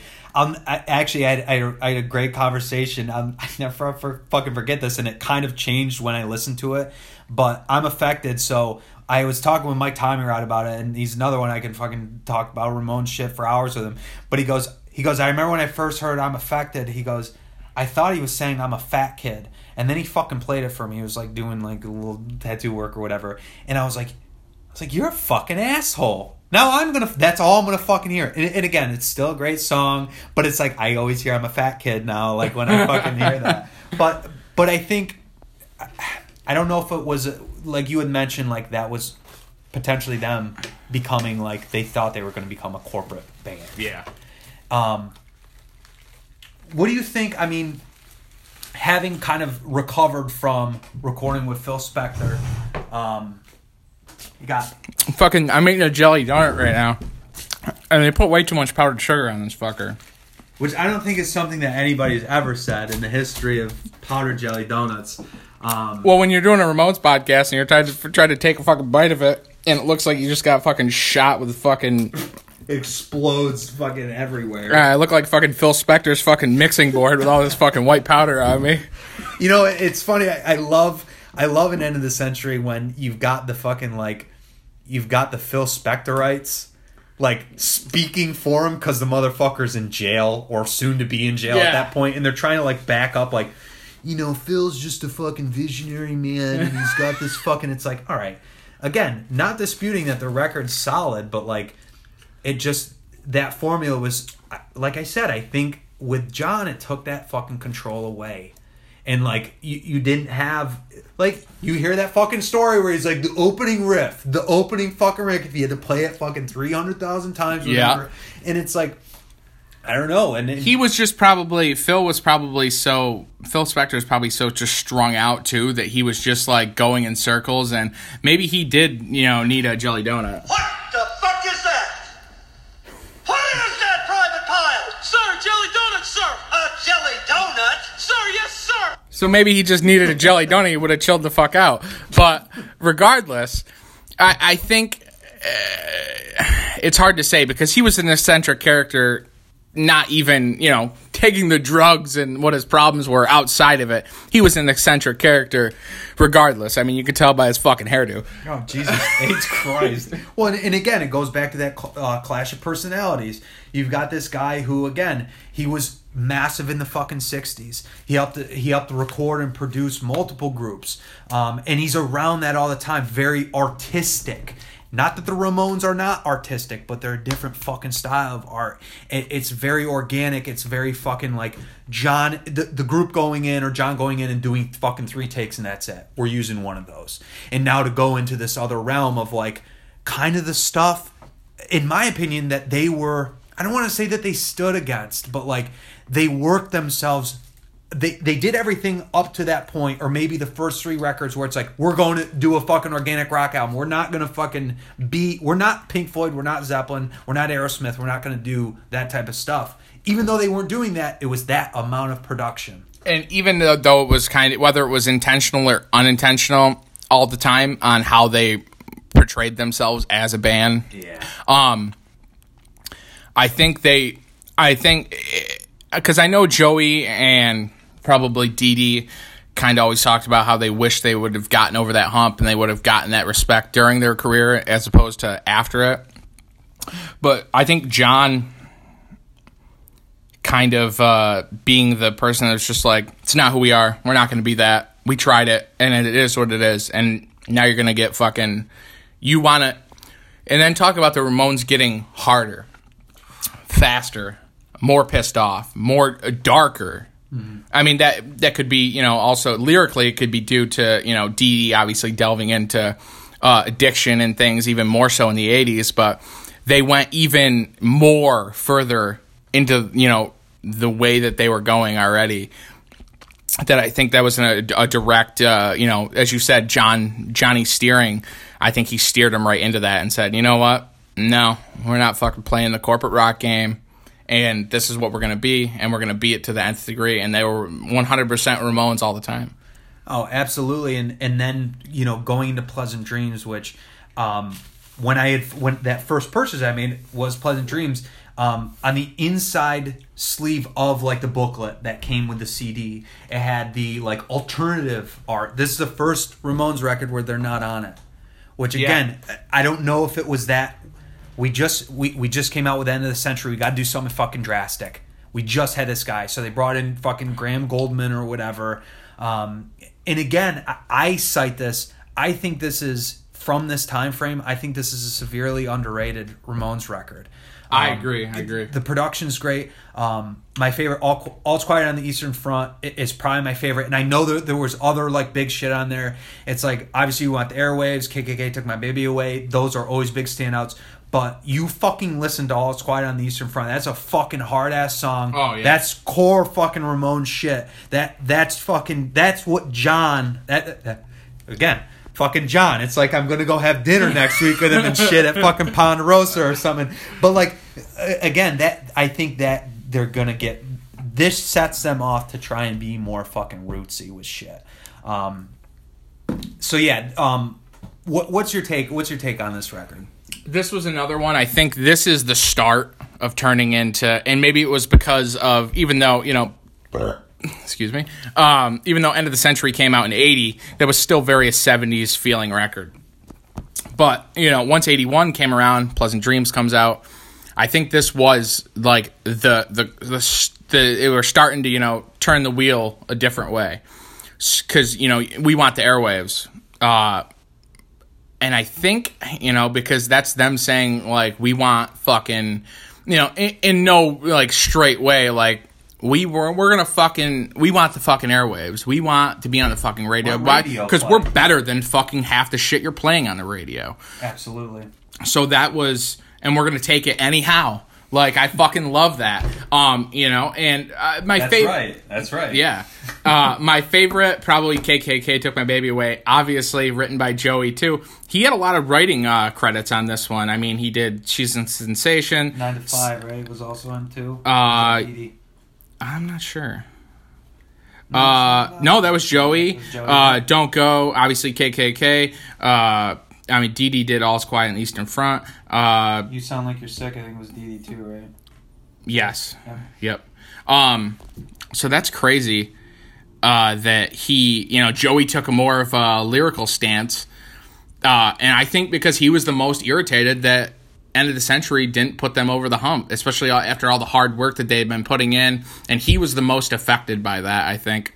Well, yeah, and I think basically from his him attesting to it, and I think Mark had shed light on it too, but Phil and Joey were really close because Joey identified with that. A lot of the shit that Phil put out, it's like Joey was close to that. That meant a lot to him. Like, and Phil understood and tried to utilize his voice even better than it would have been done before, which I thought was pretty interesting.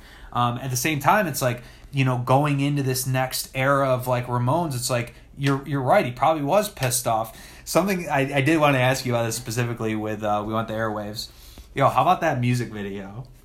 How ridiculous is that fucking music video? I think that who directed that? Do we even know? I don't even know. It was probably somebody like moderately notable at the time, but like just, and again, they didn't have these bloated ass budgets from fucking, you know, these major record labels. Yeah. You know, they at this point they're still on Sire, they're still putting out records, and it's, again, I think, for me anyway, I think that that's a severely underrated album. And I'll agree with that because It's not just because it was my first album. It's because I just listened to it so much. You look at, like, I mean, there was also a song Joey wrote, "The Business Is Killing Me." Mm-hmm. Like, obviously, like I said, he is like just tortured on this record because of the kind of, I mean, obviously, it was their biggest record up to that point.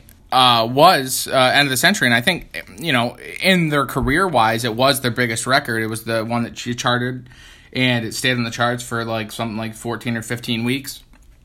But he was affected, and he was hurting that this did not take, the Ramones did not go to that next level. And so it's interesting. And then what's really interesting about, before we dive into the last album of the, you know, our talks for Subterranean Jungle, is John getting into a fight and having an actual brain surgery.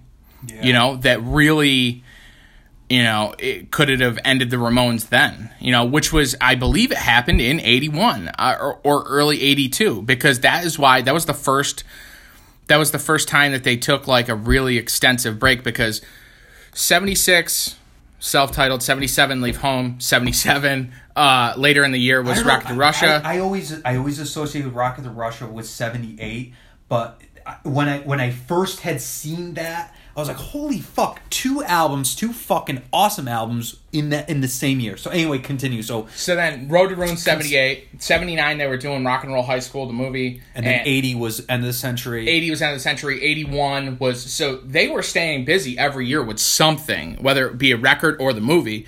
So then you saw the 2-year gap between records between Pleasant Dreams and Subterranean Jungle. John got into a fight over what actually happened.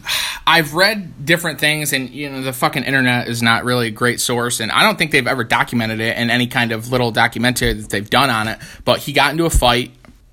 Excuse me. Again, Jelly Donut.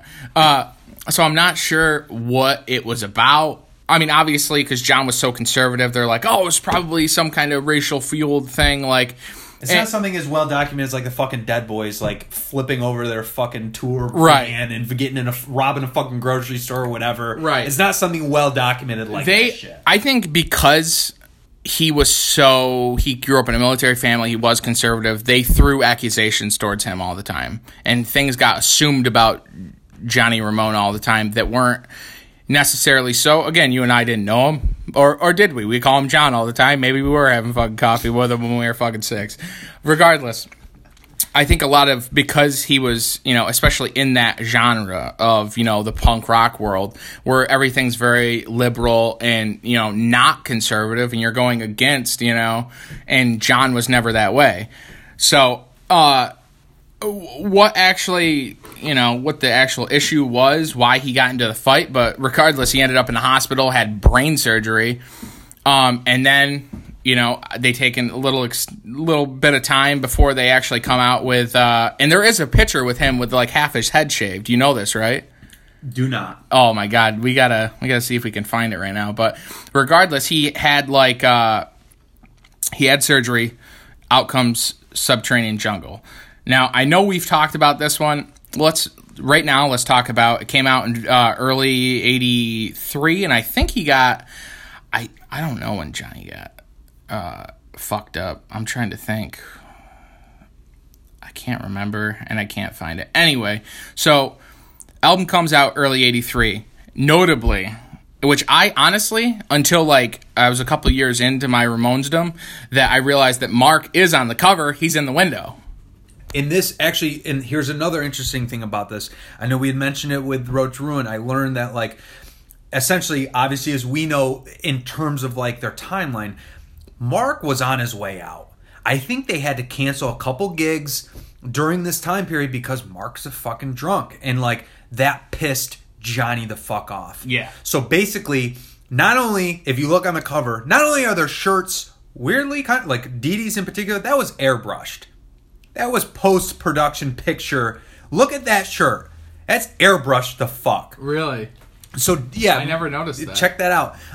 So, Mark is in the window there. That is more or less, he's on his way out.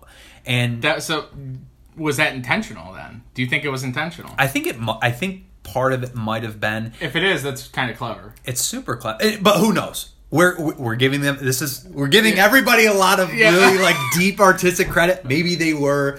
I'm sure if we looked into who did the cover art, we could fucking determine. It's not going to be some Nat Geo photographer. I can assure you that took that picture. But like, it's probably somebody that was thinking ahead a little bit. Maybe not.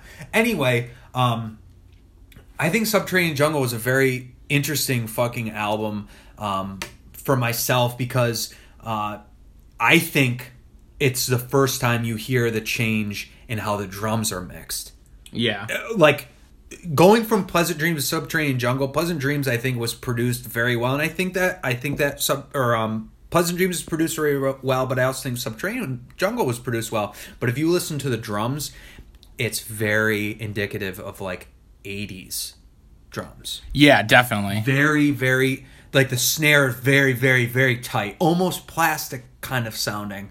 But from that album stemmed one of my favorite Ramones songs. I fucking love Psychotherapy. That is just such a great fucking... Which in the video, Richie was drumming on. Correct. Yeah. Which is weird because, again, you see that like that departure of like fucking Mark, you know, because again they had to cancel gigs, and I think that was around the same time that we heard of the notorious Elvis Ramone, which was fucking what's his nuts, Clem Burke from Blondie, Blondie, who like could not keep up, which I find so hilarious. Actually, it's so funny that you mentioned that, because can you look in on this?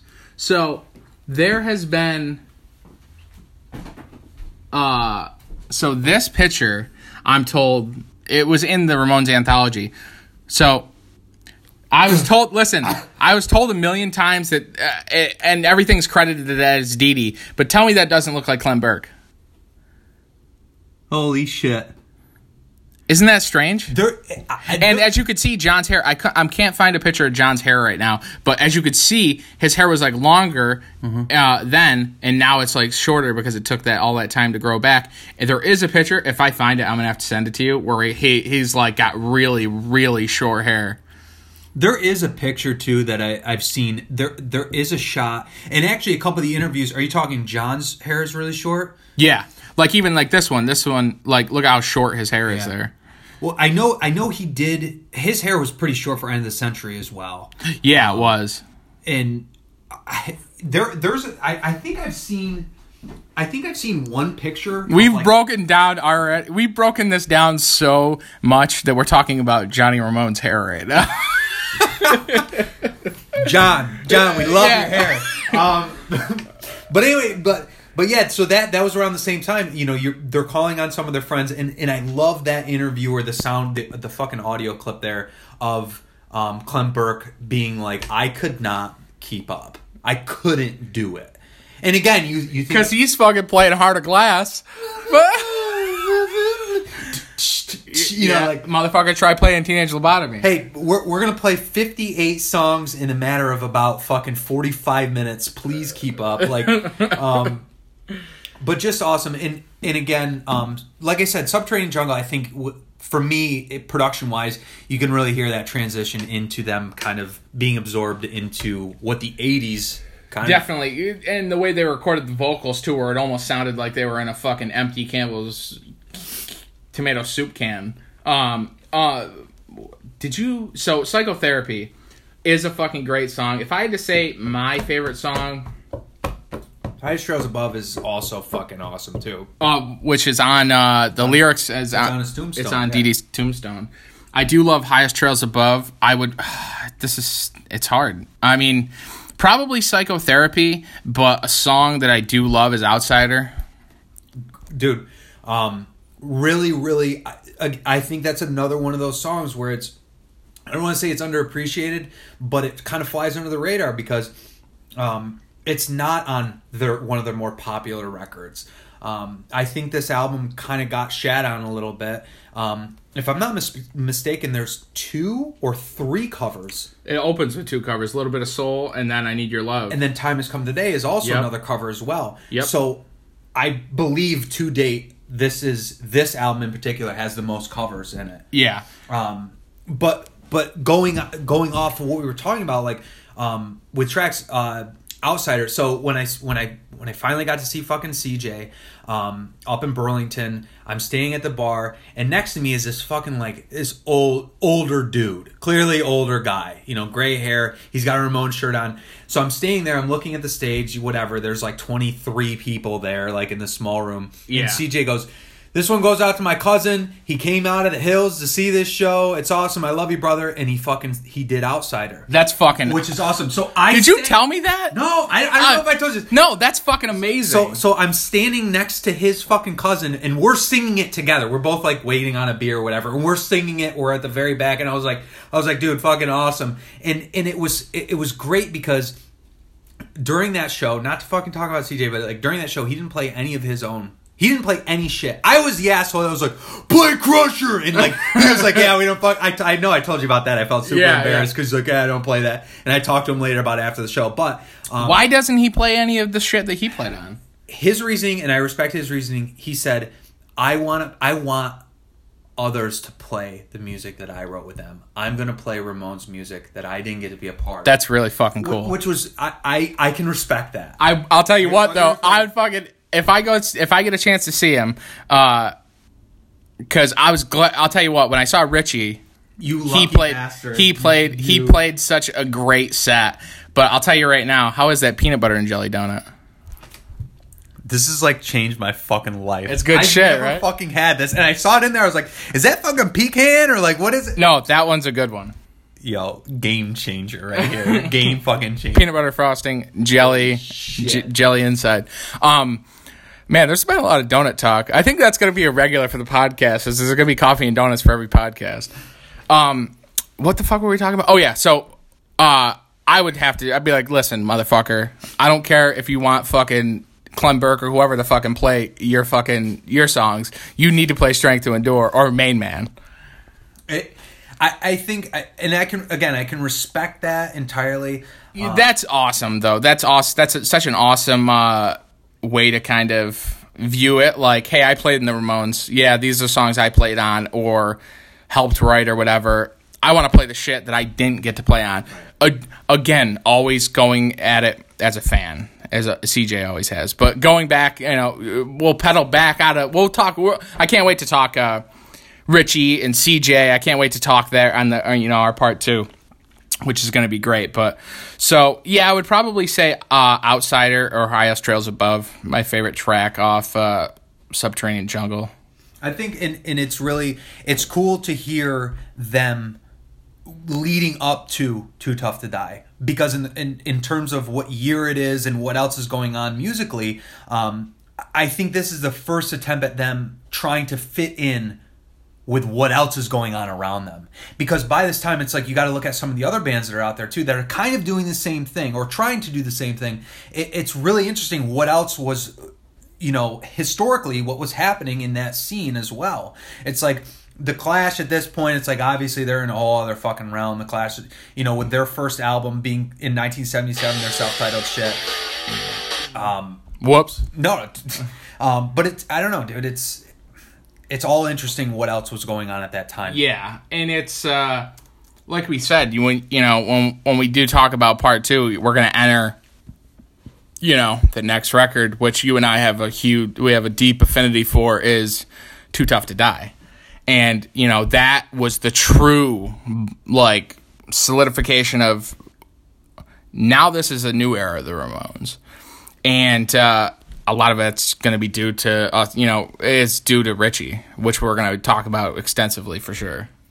I'm very excited to get into that era of the Ramones because, again, I know we've hinted at it with some of these other records, whether it being like unappreciated or underrated, but I think that span that he was part of, it does get shat on by a lot of the more old school like punker dudes, like or old school people, because again it's very fast and heavy. It's not that original shit, and again, I think it's just totally underrated because, you got those people, whether it's people who are trying to start cover bands, it's like, we're not playing anything off Too Tough to Die. We're not playing anything off Halfway to Sanity. It's like, what the fuck do you mean you're not playing anything off there? Like, there's so many. I can't wait to dive into that. But if you had to rate top 5 to 1 albums, we'll do songs first. All right. I'll go 5 to 1, with one being my favorite. 5 Psychotherapy, 4 Today Your Love, Tomorrow the World, 3 Judy's a Punk, 2 Rockaway Beach, and then 1 I think being Commando. Interesting. What about yourself? It's so hard to fucking put a list together. Especially when this makes it a little easier because we're only covering 76 to 83.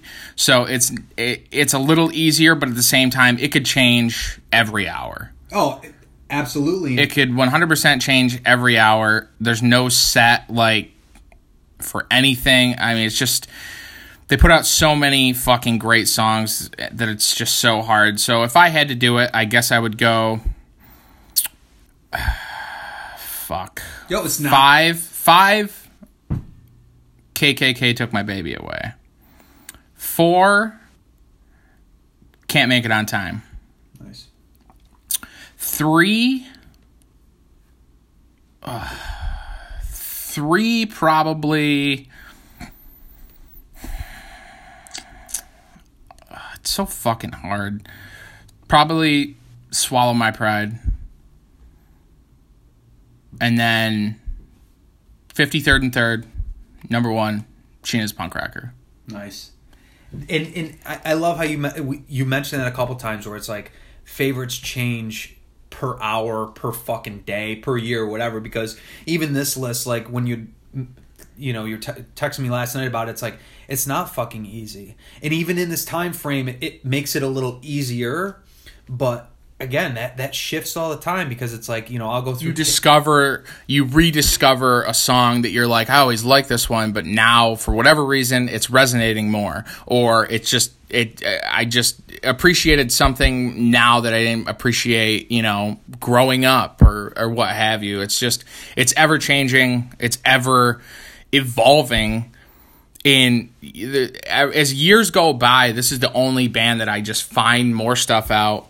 I listen to something new about it. I hear or listen to an interview where I learn something new. I gain a better appreciation for an album. I gain a better appreciation for a song if I get into Dee Dee's mindset that he was in when he wrote it. Or when you even just think kind of layers deep on Unpleasant Dreams, and you're like shit, they were so Joey was so fucking tore up that they didn't fucking make it to this, but they fucking kept at it. And John said, we're still going. We're not going to stop just because we hit a fucking bump and we didn't get what we wanted. And, we're going to release a couple albums. We're going to keep going. We're going to just keep going for fucking another 26 years. So, I think... Or 26 years? Wait. 22. 20 years of recording. 16. Okay, I meant 16 years at that point after End of the Century. So... For you, what were your top 5 albums, 5 to 1? For this era. This era, which, just as... For me, I think this list was a little easier to put together than the actual, or from the songs. I think I was able to kind of, in my head, and then I wrote it down just so I had, a couple notes, just to kind of keep things straight, because there's so much fucking going on. Yeah. For you, what was... I guess, if we're doing a top 5, it'll leave off 2, but I'll rank those 2. as the 5, 6, and 7 or whatever. Okay. So if I had to rank them, I'd go Rocket to Russia 1, End of the Century 2, Leave Home 3, Self-Titled 4, Road to Ruin 5, and then Pleasant Dreams 6, Subterranean Jungle 7. Okay. What do you got? So for me, we'll do all of them, kind of like you said. Yeah. I think 7, I would have to go. 7, I would have to do. I'd have to do Subterranean Jungle. 6, I would do End of the Century. 5, I would probably go Leave Home. 4, Rocket to Russia. The fuck?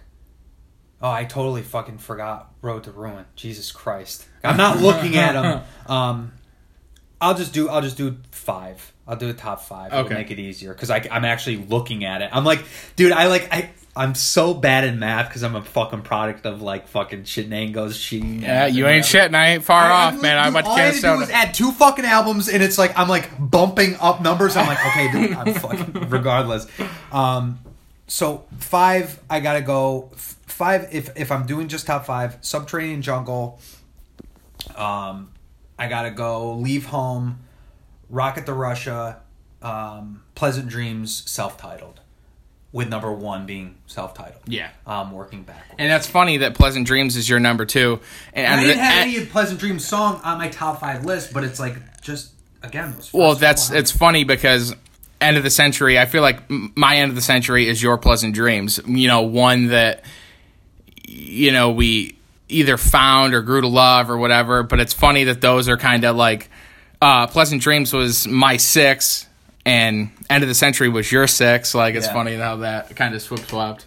Well, it plays to how we listen to albums. Exactly. Especially How we you listen- discovered it. And how we discovered it and how we, what the Ramones mean to us at that time and all that shit. But yeah, dude, holy fuck. This has been a goddamn podcast. Holy shit. Well, the next one's going to be even longer because on the next podcast, the Ramones Part 2, we are going to have to cover Too Tough to Die, 84, Animal Boy, 86, Halfway to Sanity, 87, Brain Drain, 89, Mondo Bizarro, 92, Acid Eaters, 93, Adios Amigos, 95, and we kind of obviously got to cover, like, We're Out of Here, the last show that was recorded. If we're going to keep it all in one podcast, which we certainly can, we also got to talk about the deaths of all the Ramones. You need to talk about the Hall of Fame induction. And I think it's also worth noting, too, that show that they did, the benefit essentially for Johnny. Yeah. I think that's something in itself, just listening to the artist. To see kind of the effect that it's had, and it's unfortunate that they had to die to get the respect that they deserved, but, getting Joey Ramone Place in New York City, having Joey's birthday party every year, having the benefit and the tribute to John, and just it's strange that it took that long, and it's so like it makes me mad that Joey died before he could see him get into the Rock and Roll Hall of Fame, because I feel like, and Tommy said it in the induction, he goes, it meant a lot to this meant a lot to all of us, but it would have meant the most to Joey. Yeah, would have meant the world to Joey or whatever. 100% right. I'm super fucking excited for part 2 because this has been a goddamn roller coaster ride. But like, I just, based on our conversations historically, I think this second part is going to be. It's something we that we might hold, have to carve out at the bare minimum 2 hours. Absolutely. And there's got to be several jelly donuts. And fucking peanut butter donut. And a peanut butter and jelly donut for sure.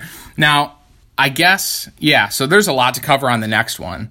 So this has obviously been a music podcast and a music episode of the podcast. So there's always going to be movie and music talk, and it's just all going to be intertwined.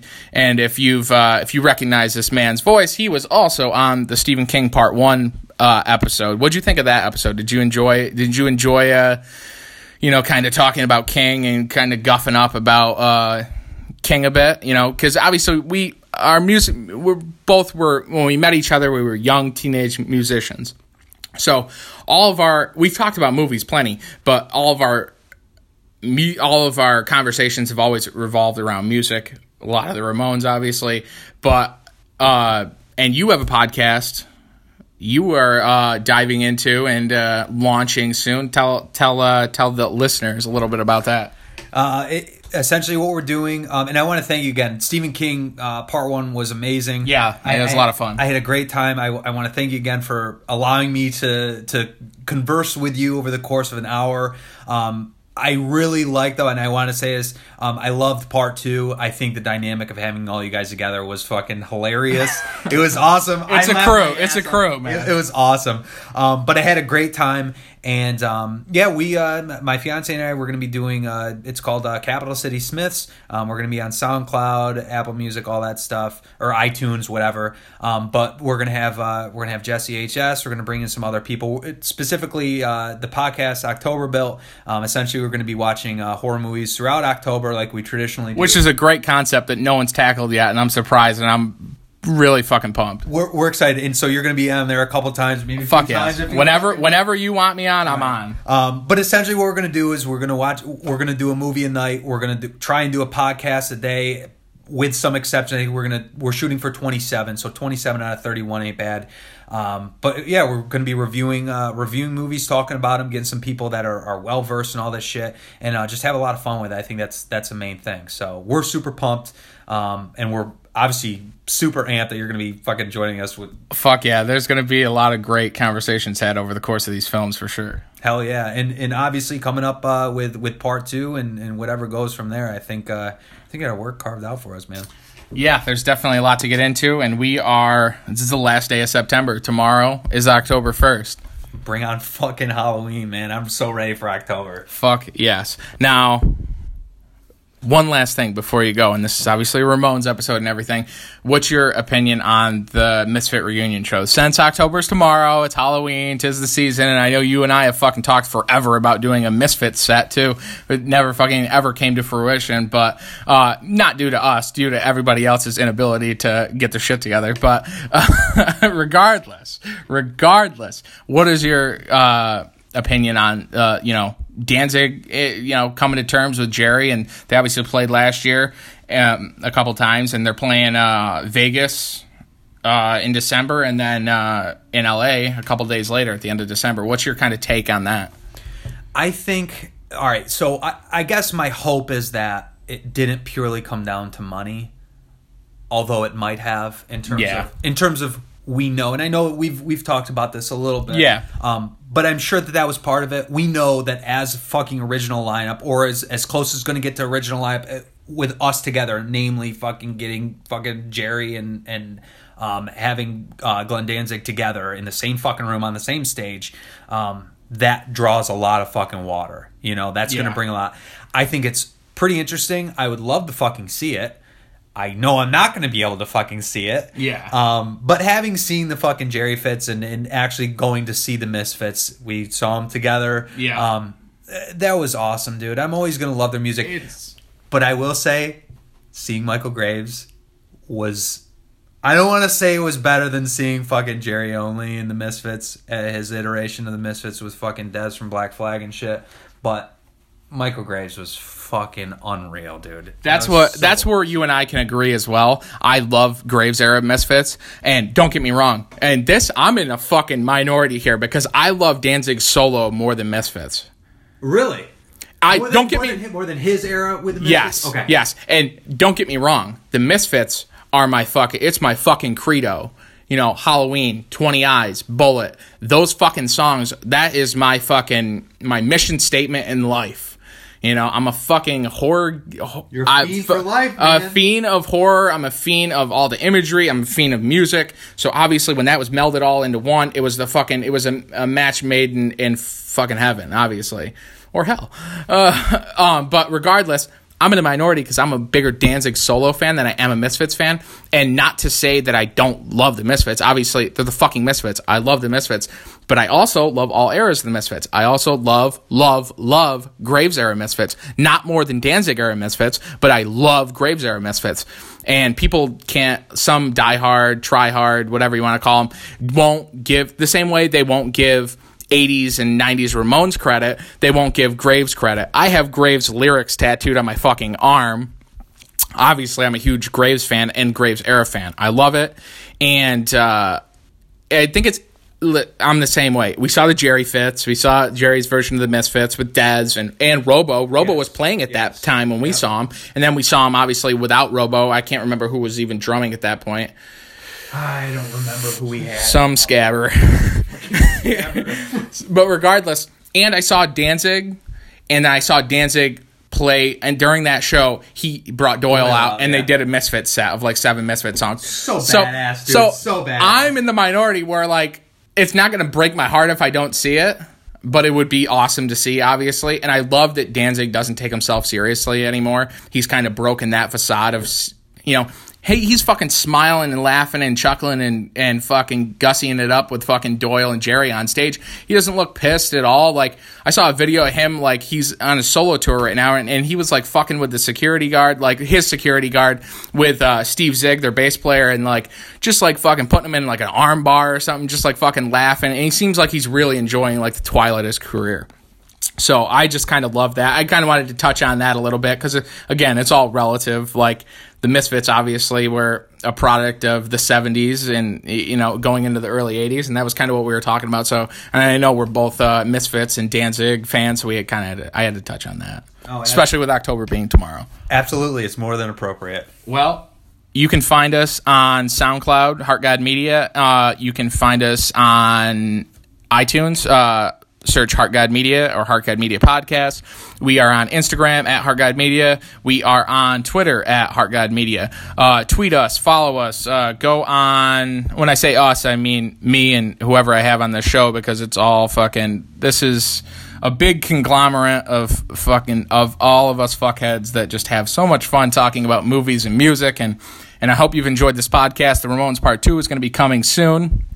I think we got to do this in person again if we do the second one too, because phone. I feel like for this you need to be in person. This is going to be. I'll be back in October, and we'll do part 2 in person because phoning it in, like literally on the telephone, it's great, but like this is way better. Oh, plus fucking donuts together, donuts and coffee. Fuck yeah, dude. So yeah, find us on those. Rate and review on iTunes. 5-star review preferred, unless you don't like it and you give us a 1-star, but review it or rate it anyway, and. Well, fucking, as long as you listen, I don't give a fuck if you leave a 1-star rating. Just rate it.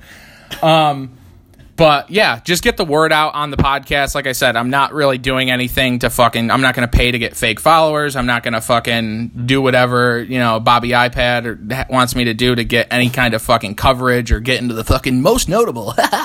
Like, so it's not going to happen. So get it out, get it in, what have you. But this is Jesse AHS. This is the Heart God Media Podcast, and thanks for tuning in. Tuning in. Sorry, I'm not gonna fucking edit either, and I'll fucking drag this out as long as I need to. This is very punk rock, and it is what it is. It's the Heart God Media Podcast. I'm Jesse AHS. Thanks for stopping by.